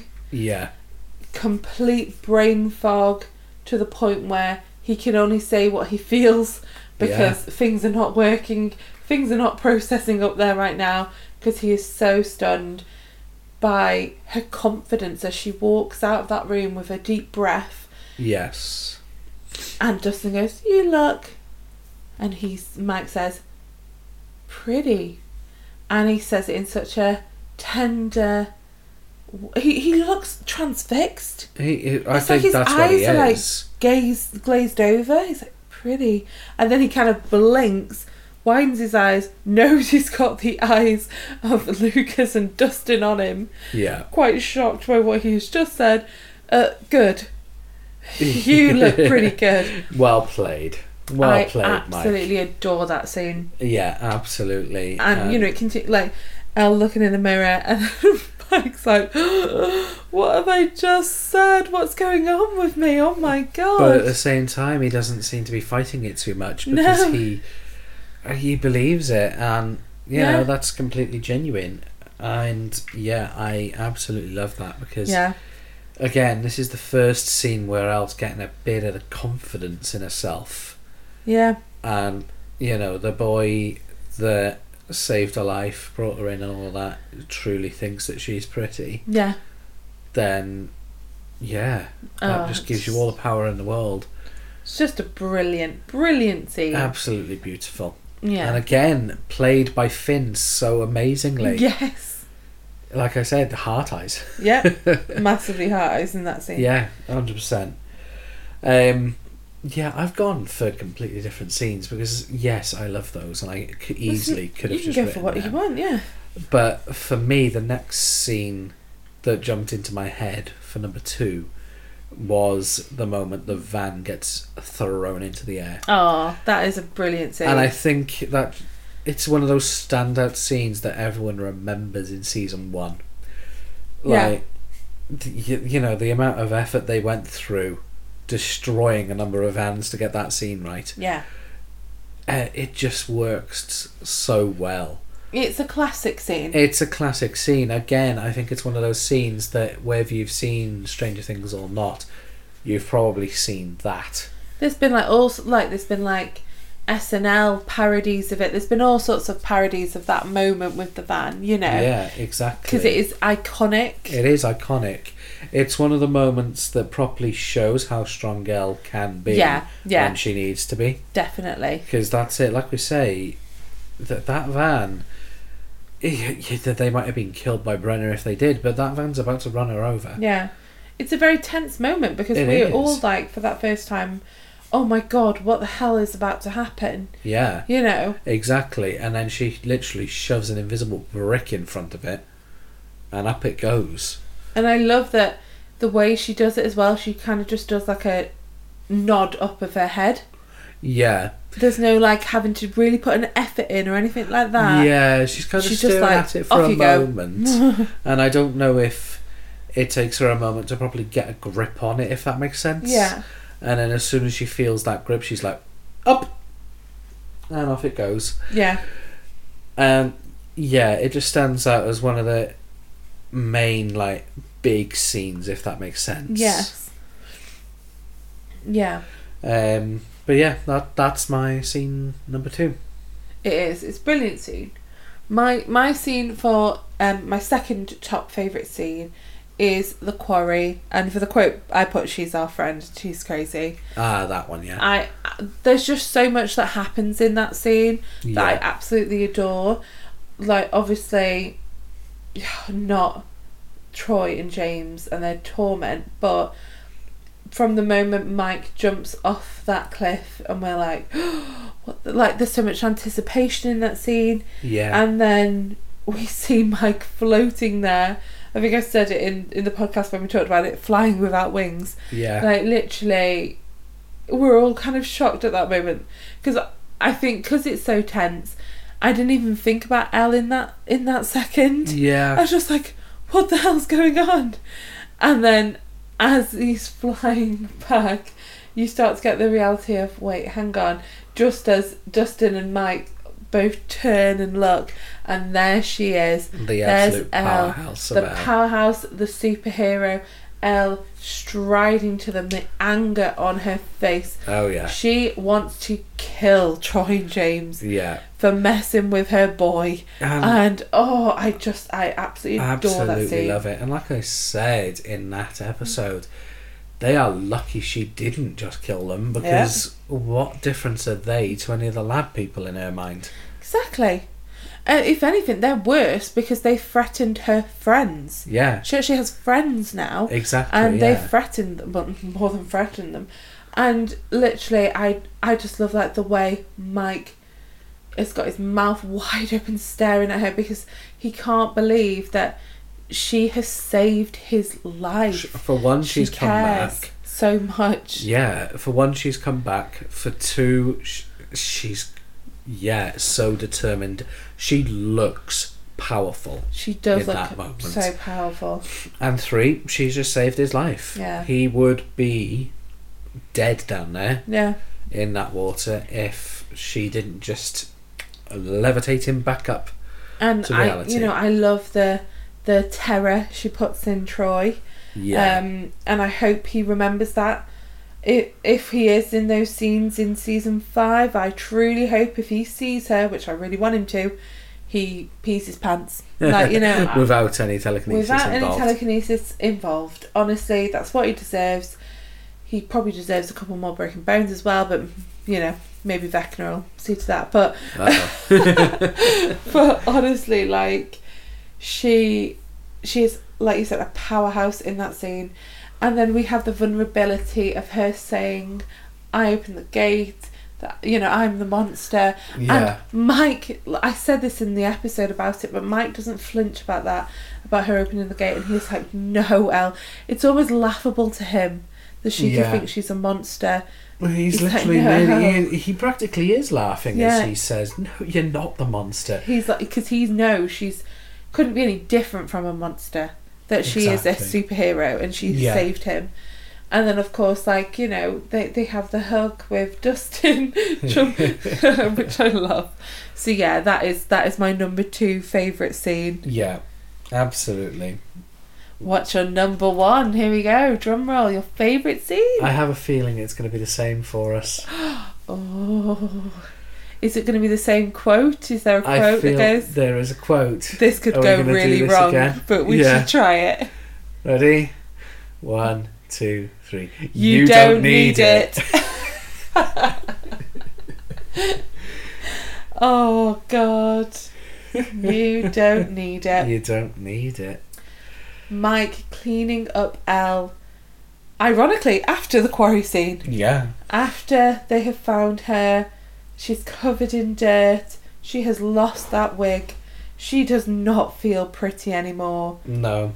She feels vulnerable and confused. And he is just there being tender and gentle with her and saying, that's better. Yeah. And then she looks in that mirror, and again, the reason why Millie is the top actor in this season for us, that vulnerability on her face as she stares at herself. Yeah, and that almost hand in goes tears. up to her head. Yeah. Yeah. And he knows exactly what she's getting at. Because he says, you don't need it. You don't need it. Yeah, that's it. It's just... And what does he mean by that, people? You don't need it to be pretty. You don't need it to be beautiful. You don't need it to be more of a person or more of a girl. Yeah. And I love that line so much. Like, I don't know why, but it makes me emotional. Probably because I'm pregnant. But it makes me so emotional because that line means everything. To someone who, for whatever reason, doesn't feel beautiful, feels not themselves, feels ugly or anything like that, to have someone you truly care about understand and say you don't need it. Yeah. Because you are beautiful the way you are, because you are powerful the way you are, because you are pretty the way you are. Yeah. Well, that's it's everything. You know, well, that's it. You know, her word after that is still pretty, and you can see she really doubts that. Yeah. As she's saying it. She says it with so much hesitance, yeah. Yeah, exactly. Like, she's like, how could I be? It's like she can't help herself to ask him, but she doesn't want to ask him because she's frightened of what the answer's going to be. Yeah, but again, as if Mike would answer any different. Yeah. You know, yeah, pretty. Really pretty. Really pretty. And that's it. He doesn't even need to add really pretty. Yeah. But he wants to, because he truly wants her to believe it. And I think he truly believes it himself. Yeah. And, you know, she looks back to the mirror and I think it takes a moment for her to accept it. Yeah, she like looks at herself. And yeah, just takes a moment to truly look at herself. And then, yeah, that smile breaks on her face like, well, Mike believes it, so... Yeah, why can't I? Yeah. And then, of course... He says to her, you know, Elle, and there's a little hesitation, and I do wonder why. Maybe he doesn't maybe he worries she won't understand the concept, but then he says, I'm happy you're home. And what's so lovely is there's no hesitation for her. She does get it, and she says, me too, and she's smiling. Exactly, that's it. She considers this her home now, and yeah, I think... He probably feels the hesitation in that they have just had an argument. Yeah. Before she came and saved his life and all of that. So there's that. Maybe he's thinking, yes, I'm cleaning her up and all of that. Yes, I'm still calling her pretty, but she might still want out Yeah. after all of that. But then as well as that, yeah, saying that this is a home, that's a bit presumptuous, comes to mind. Yeah. You're thinking that, yeah, she's happy for this to be her home. Who knows, she might want out. She might want to find another place. But either way, he goes for it, and yeah, she's just as happy. Yeah. And then, of course, that leads on to them almost kissing. Yeah, exactly. And that's it. She's definitely not ever seen a kiss in her life. Yeah. Surely. So the fact that it's just a biological instinct Yes. built into everyone, that you care for this person, you love this person, you naturally want to just lean in Yeah. for that contact. Yeah. It's built in, and that's it. I'm saying she doesn't know. Mike's gonna know what a kiss is, Yeah. obviously, but he's never had one. Yeah. And here he is, just naturally leaning in, and that's it. I do think if Dustin didn't have to burst in that moment, Yeah. it would have been awkward for them. They probably would have kissed for like a fraction of a second, Yeah. and then backed up like, whoa, Yeah. what happened there? But probably had the same gorgeous little smirks on their face that they have when they do kiss. I think so, yeah, I think so. I think, yeah, it would have been literally a fraction of a second Yeah. before the shock of it, Yeah. like, jerked them back. Yeah. But then I think, yeah, she would have... She exhilaration would have would have had that come exhilarated look of, whoa, what was that? Yeah. And I think I think he would be amazed that it happened. Yeah. But then, just like it does happen when he sees her face of that excitement Yes. and all of that, it would have given him the confidence of thinking, oh, she liked that. She's not Yeah. weirded out by the fact that I just kissed her. Yeah. And it would have given him that confidence of, okay, Yeah. maybe absolutely. she feels the same way. That's it. They are magnets drawn to each other, and like we know ourselves. Like when you and I said "I love you," we wanted to say it on every single video call. We had not been together very long at all, Yeah. and there was this like pause, wasn't there, at the end of our phone calls Yeah. and our video calls where we just wanted to say it. But it seemed Because way too soon, didn't it? It just Yeah. seemed way too soon, and you're frightened of scaring the other one off. But it was there. It was always there. Yeah. And it just kind of reminds me of that, like, with that kiss, that just natural, you just want to do it, or you just want to say it because you feel it. Yeah, exactly. So you just want to share that feeling. It is a built-in biological feeling, and nothing shows that more than the fact that Elle is leaning in as well. Yeah. She's not just standing there wondering why the hell he's leaning in Yeah. towards her face. She's leaning in towards his. It's like a magnet, isn't it? Pulling It them really in. is. So, yeah, very important scene, very Yeah. beautiful. God damn it, Lucas/Dustin. You couldn't have just waited for 2 goddamn seconds. Well, can we not blame Hawkins Lab instead? Okay, They're the fine. ones heading to the house. God damn it, Brenna. Yeah. You little absolute. turd. Yeah. And that's a nice word for you, Brenna. Yeah. Because we're trying to be, good here for the podcast. But yeah, I love that we have the same favourite scene. Yeah, I knew he would. Yeah. I mean, I made it no secret it's my favourite for a exactly. while. But yeah, because that's it. It's such a small scene, couple of minutes, if that.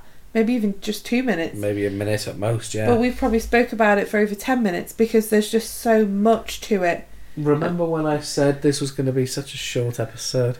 Yeah.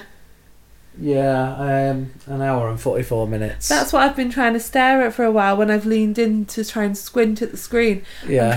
I was trying to figure out how long because I can't see from here. Well, we've just hit an hour and 44 minutes. Well, we haven't got too much left to go, but like we have said on the last episode, don't feel an obligation that if you're busy, you're doing stuff, that you have to watch this listen to this all in one go. Like, you don't have to. There's a pause button on your screen. Yeah. You may utilise that. You don't have to pause this, though. If you've got the time. Yeah, exactly. Feel free to listen to us as your companions. Exactly, but that's it. You don't have to worry that if you hit that button, we're going to freeze in time right now. But yeah, this is it. We didn't know with this episode if it'd be long or short, because we didn't write too many notes. We just wanted to elaborate from the notes, didn't we? Yeah, but I think we're starting to accept that we just ramble on forever. Yeah. Sorry, not sorry. So what we have done next is we've gone for either a least favourite scene of season 1 or a least favourite moment. Yeah. What have you got? So for me, my least favourite is Jonathan getting the picture of Nancy getting changed. It wasn't needed, was it? No, I don't get it from him doing it point of view, or why they put that in the show from a writer point of view. I just don't see what that adds, other than there to be a reason for him and Steve to have that argument. Yeah. That's the only thing I can see it doing. Yeah. Because truthfully, I can't imagine another reason for Steve and him to argue other than that.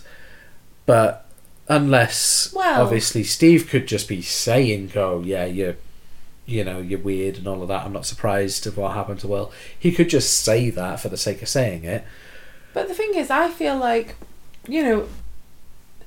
they could have done the fight and him breaking the camera with one of the photos, not the one where she's took her top off. So he does take one picture of her just staring out the window. Yeah. That would have been enough, because she's still in Steve's bedroom. Exactly. And, it could be seen to be creepy that he's took that picture. Well, that would also give Jonathan more of a defence, because it could just be that he was taking the pictures, he's took that picture and been like, "Oh, she's in the bedroom, I'm going to stop now." Yeah, if it wasn't directed. But he takes another one, which is the one where she's mid taking off her top. That's the really inappropriate one. Yeah. And even with, we didn't need that photo. No, just the one of her standing in Steve's bedroom looking out the window would have been enough, in my opinion. Yeah, and where you're coming from in the sense that the window could have just been in the corner of the frame without him realising. Yeah. And then he notices and then he panics about it. Yeah, and stops taking photos. I can't remember what her name was, but when he's developing it and the girl comes in and notices. Yeah. She could have seen that corner, the picture in the corner, and then he could have noticed that and been like, "Oh crap."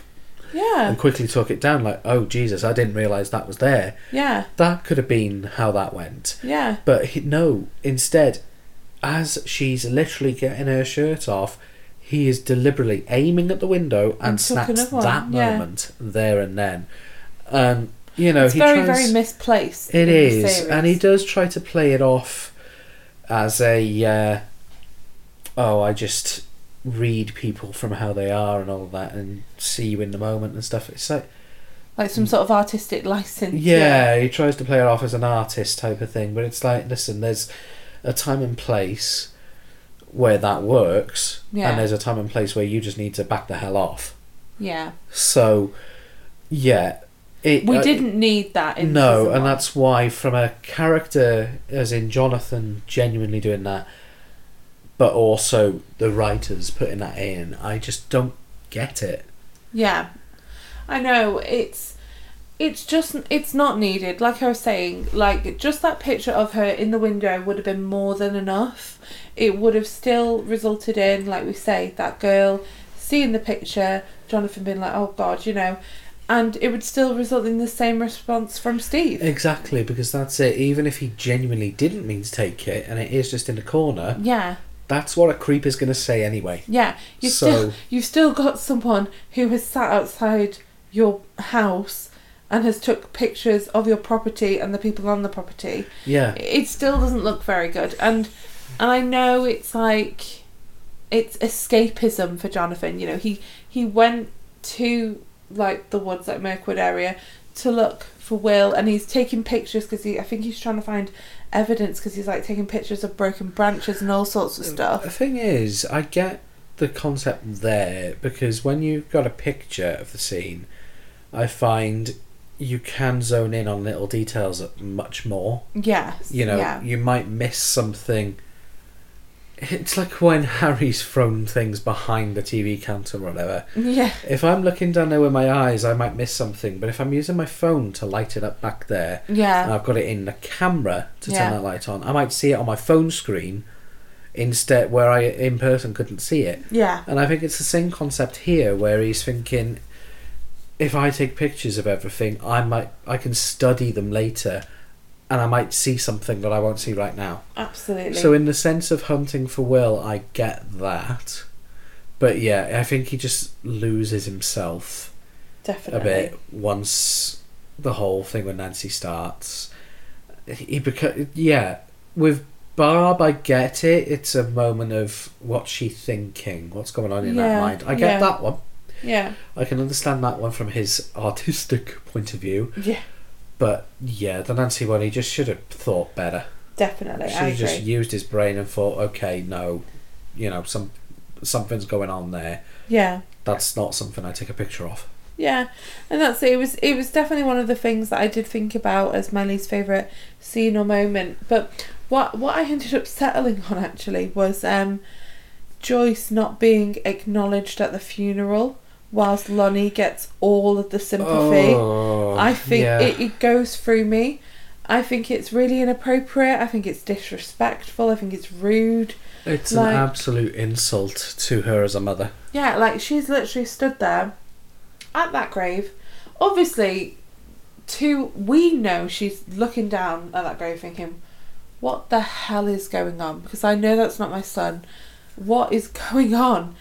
But to the outsiders, they're seeing a woman who is clearly struggling, who is grieving, who is losing her mind, and yet they all walk past her and shake Lonnie's hand or hug him and give him sympathy. It really drives me insane. Yeah, it's absolutely insane.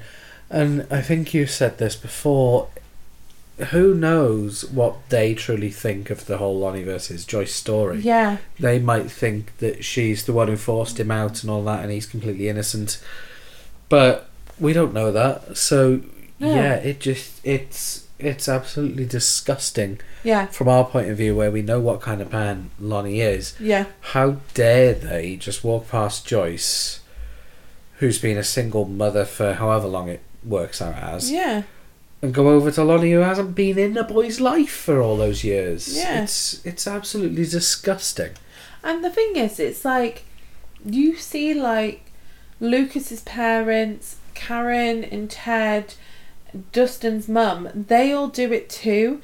But you would like to think that they, at the very least, because of Will and who he is friends with, know the truth about Lonnie. Because Will would have basically said, you know, and Mike and Dustin and Lucas will know the truth, so they probably would have said that to their parents at some point. And even they are still giving him sympathy, but not Joyce, and it just blows my mind. It really does. I just think it's so horrible. Yeah. I don't understand it. It's a disgusting bit of behaviour from everyone. And to be honest, that's all I've got to say on it, really. I don't need to dig deeper than that. It was just one of those surface level scenes where I was just like, what? Yeah. Yeah. So, with that then, moving on, I might as well ask you this as a question. Okay. What were you expecting when you first went into season 1? So, when I first went into season 1, I was expecting something a lot scarier than it ended up being. Okay. I was expecting, I thought Elle, from what I'd heard, was like an alien. Right, okay. I know that sounds the silly. E.T. side of things. Yeah, I suppose so. I was expecting Elle to be like an alien. I was expecting it to be really scary. I wasn't expecting, because I'm going to add on to that, what I wasn't expecting was it to be like an epic love story. Yeah. And the innocence of these children, and it being a coming of age story, you know, like how we get with Nancy and Steve and Jonathan. And so yeah, those were the things that surprised me. And yeah, I really thought it was going to be incredibly frightening, especially when I started. Like within like the first 5 minutes I was like, oh, can I deal with this? You know, as that Demogorgon is chasing Will. So yeah, those were my thoughts. What about you? So the words I've written down on here, but I'm going to play off a lot of what you said there. Expecting a cringe fest, but I don't know why. So that comes along from the whole thing of not jumping on bandwagons. Yeah. Back then, you know, I'd see all these posts about, you must watch this new big show on Netflix, and I'm like, must I? Must I? Do I have really? I don't follow social normities, all of that. I'm bigger and better than you. It's like, no, stop it. You're missing out on so much. Yeah. That's definitely the case with this show. I'm glad I didn't watch it until season 2 was out. Oh, me too. I couldn't have coped. I could not have coped. I think I would have died. Big respect too, because we do know some. Big respect to those that came into it immediately when season 1 came out. Yeah. Like fans. Because bless them, having to wait for season 2, I could, oh God. I'd have been a broken person. Absolutely.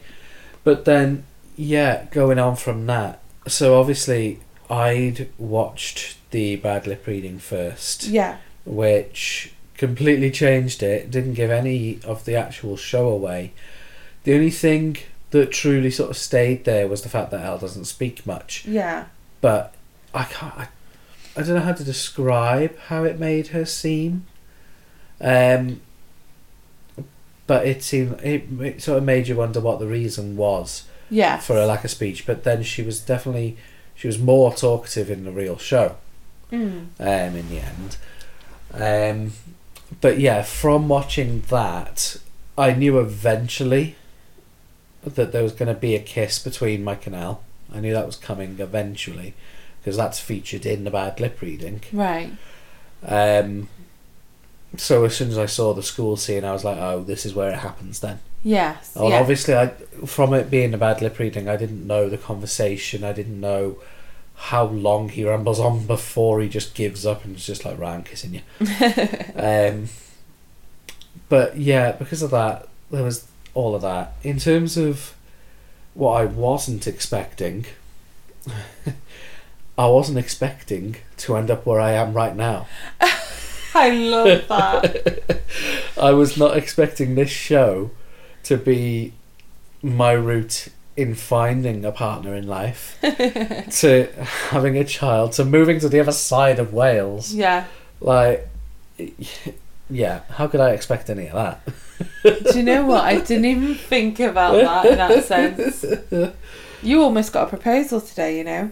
Oh. Well, while I was out, this is being recorded on the 29th of February, which is a leap day. Yes. And do you know the tradition? I do. Today's going to be the day that, I mean, you know, we all know women can propose whenever they want, but it's the traditional day where women can propose. Yeah, they were talking about that on the radio. They were saying, like, you had to be dressed in some sort of red dress back in the day when it was very religious. Oh my good and Lord. And it was then permitted in law. Oh my God, that's so funny. Were allowed to propose, but you had to be in red or something like that. Well, I wasn't going to be in a red dress, but I was going to offer you a Haribo ring.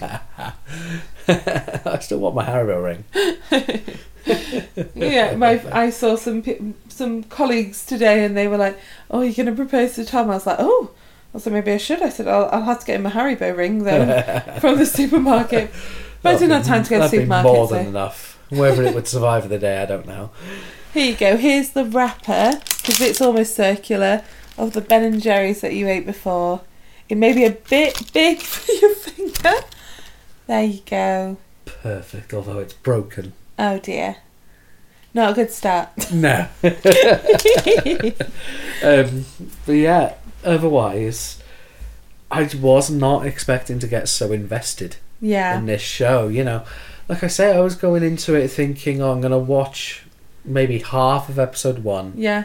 and then just leave it because I'm cringing too much, because it's a big show that everyone's fantasizing over, and that's just not what I watch.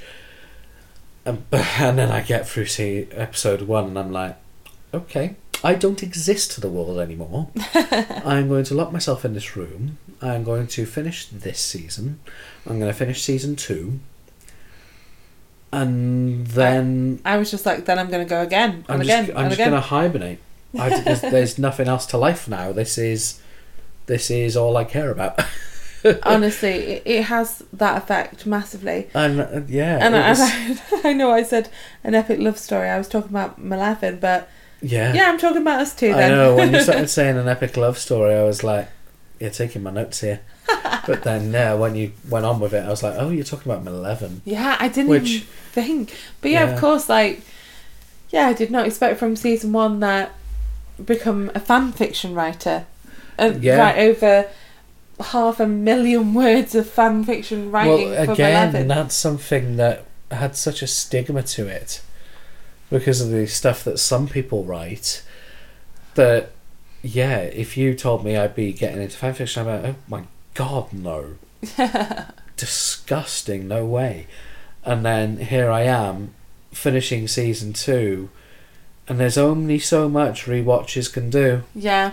Like, I rewatched it, I think, about 2 more times. Yes. Before I got into the fanfiction, because I was just like, right, well, I can't just rewatch this constantly because I will get bored of it. As good as a show it is, it's like when you listen to your favourite song on repeat. Yeah. All day, and then you never want to hear it again for 10 years. Yeah, I get that. Like, just like we said way in the beginning of our podcast, like we needed more. We needed more. We needed more context, more content, and bonus material. I think, thinking back on it now, I think it's a bit sad how much I got invested in a way, because it was the Christmas period, but I just did not want to put my phone down. Yeah. Like, to the point that people thought I was texting a girl at that point. And I was not like, just yet. No, not just yet. Give me a couple of months. You weren't even insulting her yet with her formatting. Stop it. But it's solely because I just would not look away from my phone for 2 seconds, because I just... We were spoilt for choice, though. There was so much Maleficent fan fiction out there. It was such a good time to get into the fandom and to get into the fan fiction, because I think so many people were in the same boat where they just finished season 2. Yeah. And we needed more. Absolutely, we just needed more. And then, despite that absolute feast of choice, the reason I got into writing is because you can imagine a scene in your head and nobody's written it yet. Yeah. Or sometimes they have wrote a scene, but you're like, oh, but I love this, but I would have done it like this. Yeah, and so at that point you're like, well, why don't I give it a go myself? Yeah, exactly. And, you got all these people you're reading from for inspiration. Yeah. And then you give it a go yourself. And this was the first ever time I got into writing anything. Yeah. So I know you said, obviously, you and your sister used to write a lot of done quite Harry a lot of Potter writing growing up. And all of that. But I'd never gotten into that before. Yeah. So, I dived in head first. I was like, okay, well, I like the concept of following straight on from the show. And so, the first thing I did, please don't read it, it's absolutely bloody terrible. But I followed straight on from the snowball. Yeah. Literally, it's still the snowball as I start. And I just went on from there, and I was like, okay, well, I just want to keep writing. And my God, the amount of rubbish I was writing. But you say that, but one of my first stories, I got to be careful saying this, because ironically, it's my most loved story. I cringe at so many things I wrote in it. So many things. like, because I was experimenting as a writer, and I had, I'm never going to say this word, anonymity. Anonymity. Thank you. I was an anonymous. I just had a username. Yeah. I wasn't a person, a real person to these people. Yeah, exactly. So I could experiment with whatever kind of writing I wanted to experiment with, and that makes me cringe now. I won't lie. There's lots of chapters in that story that I'm like, oh wow, I do actually love that chapter or this or that.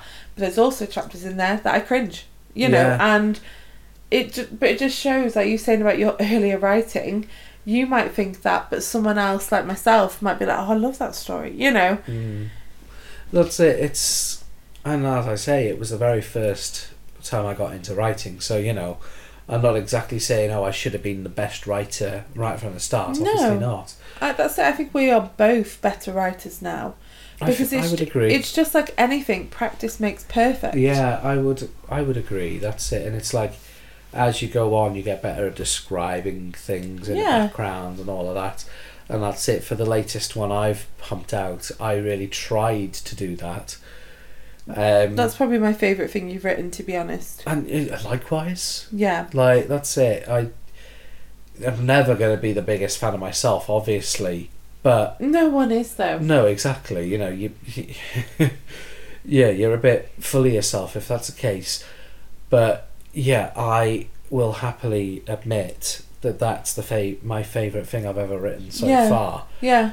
And I truly put the most effort into that. Yeah. Because I wanted that scene out there. So many people had done a scene on top of this radio tower that's out there, but nobody ever truly made it a confidence thing in the fact that she's got to go beat Henry. Yeah. / Mike needs that monologue from Elle. He needs to hear from her that he is important to her. Yeah. He truly believes that she's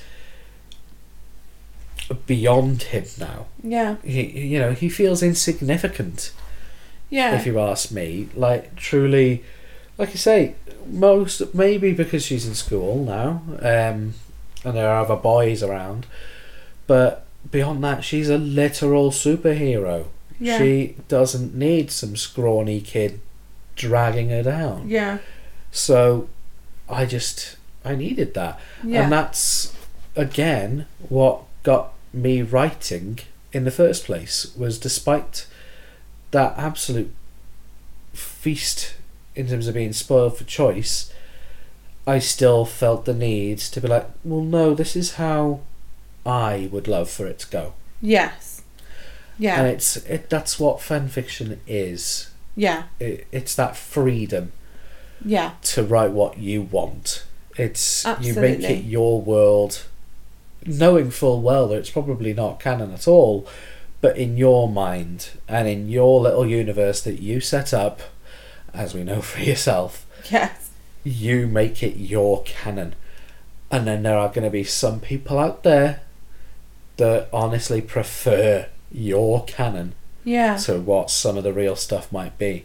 Well, that's it, because it's like, I have just gone back to a story of mine, which is a sequel, and it's Mike and Eleven in the future with their children, and obviously that hasn't happened yet. That's not canon yet, but to me it is, and that is their children to me, I feel like they are so real. Exactly. Like, honestly, it's my favourite thing you've ever written. Oh, it's my favourite and so thing. much of it is original. If it were different characters, it is an original story. That's the thing. Yeah, and it shocks me that, like, I have been away from writing that for years, thanks to motherhood. Yeah. And things like COVID and all sorts. But I've been away from writing it for years, and I recently updated the chapter because I want to finish the story, because it's in my mind. it's in my head. I know how it ends, and I'm it's- like, oh, I really want to get it written. Yeah, and it's like you say, they are your kids. Yeah, they are my kids. You want their story to be told. You don't want them to just freeze in time, No. never to finish. Especially when you know how it's going to end, when you know Yeah. what's coming up, and you know that, oh, this is going to excite people, and this is not, and all this. And I didn't think I'd have an audience for it at all anymore.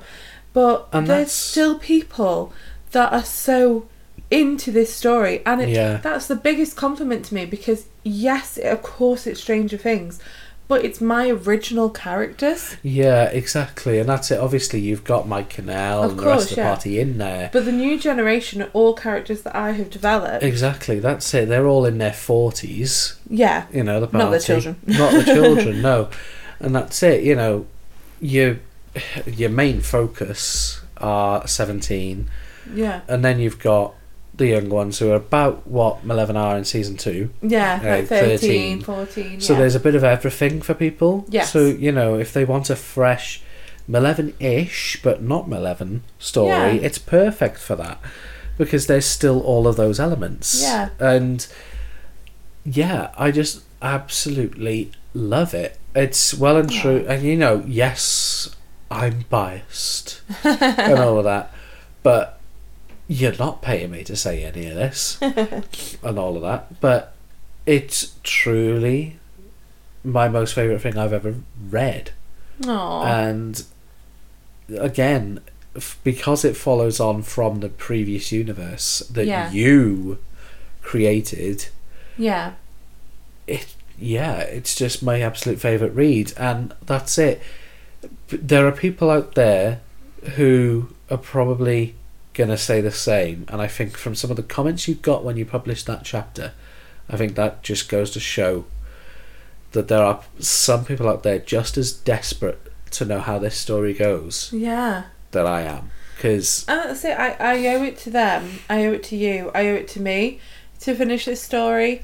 But more than anything, just kind of circling back now, I can't believe all of this has come.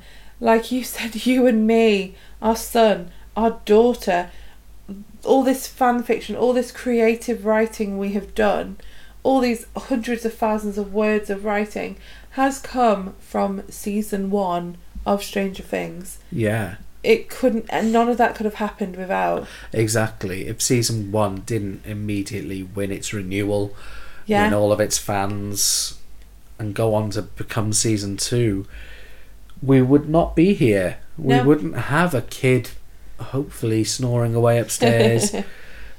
We wouldn't have any of this. No, and I am forever, ever thankful and grateful for this show.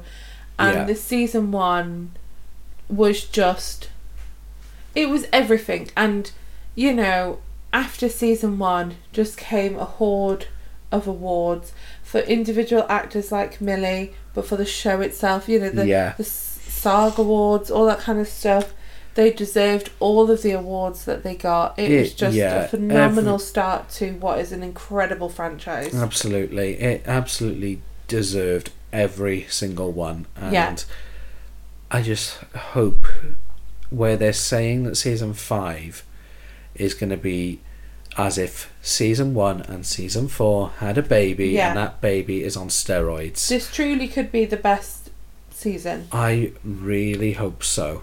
I have my hopes up. There's a lot of pressure on them. My God, the pressure is unreal. Yeah. You know, it's literally the last season of Yeah.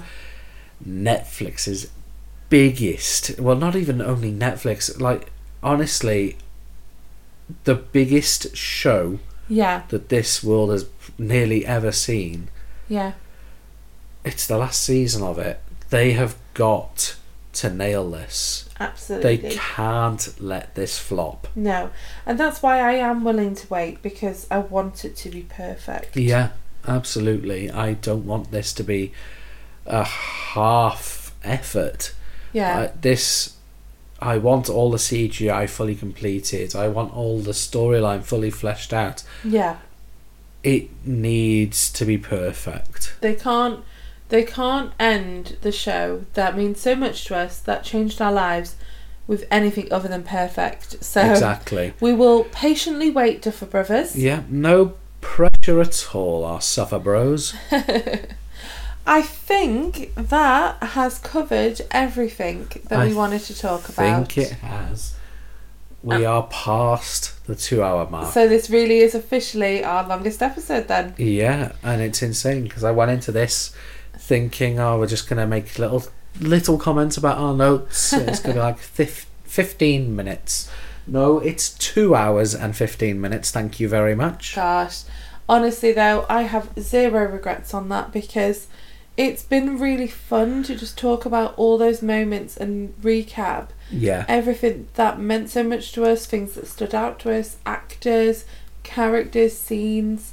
Yeah, I'm really happy with how this episode has gone. I'm really glad because obviously I am so desperate to now get into season 2. I know, me too. But yeah, it's this episode was worth it. Definitely. And it deserved a long episode because, you know, season 1, as we have said, has brought so much to our lives, has physically and like changed our lives. Yeah. In every way, shape and form, it has shaped our lives. Yeah, and it deserved a lovely chunky episode. It did. So thank you so much for everyone that's listened. Yeah, to thank you if you're still with us. Episode ever. We do appreciate it so much. And we'll be back very soon with our rewatch of season 2. Yep. Thank you. Go. Thank you very much indeed. Bye. Bye-bye.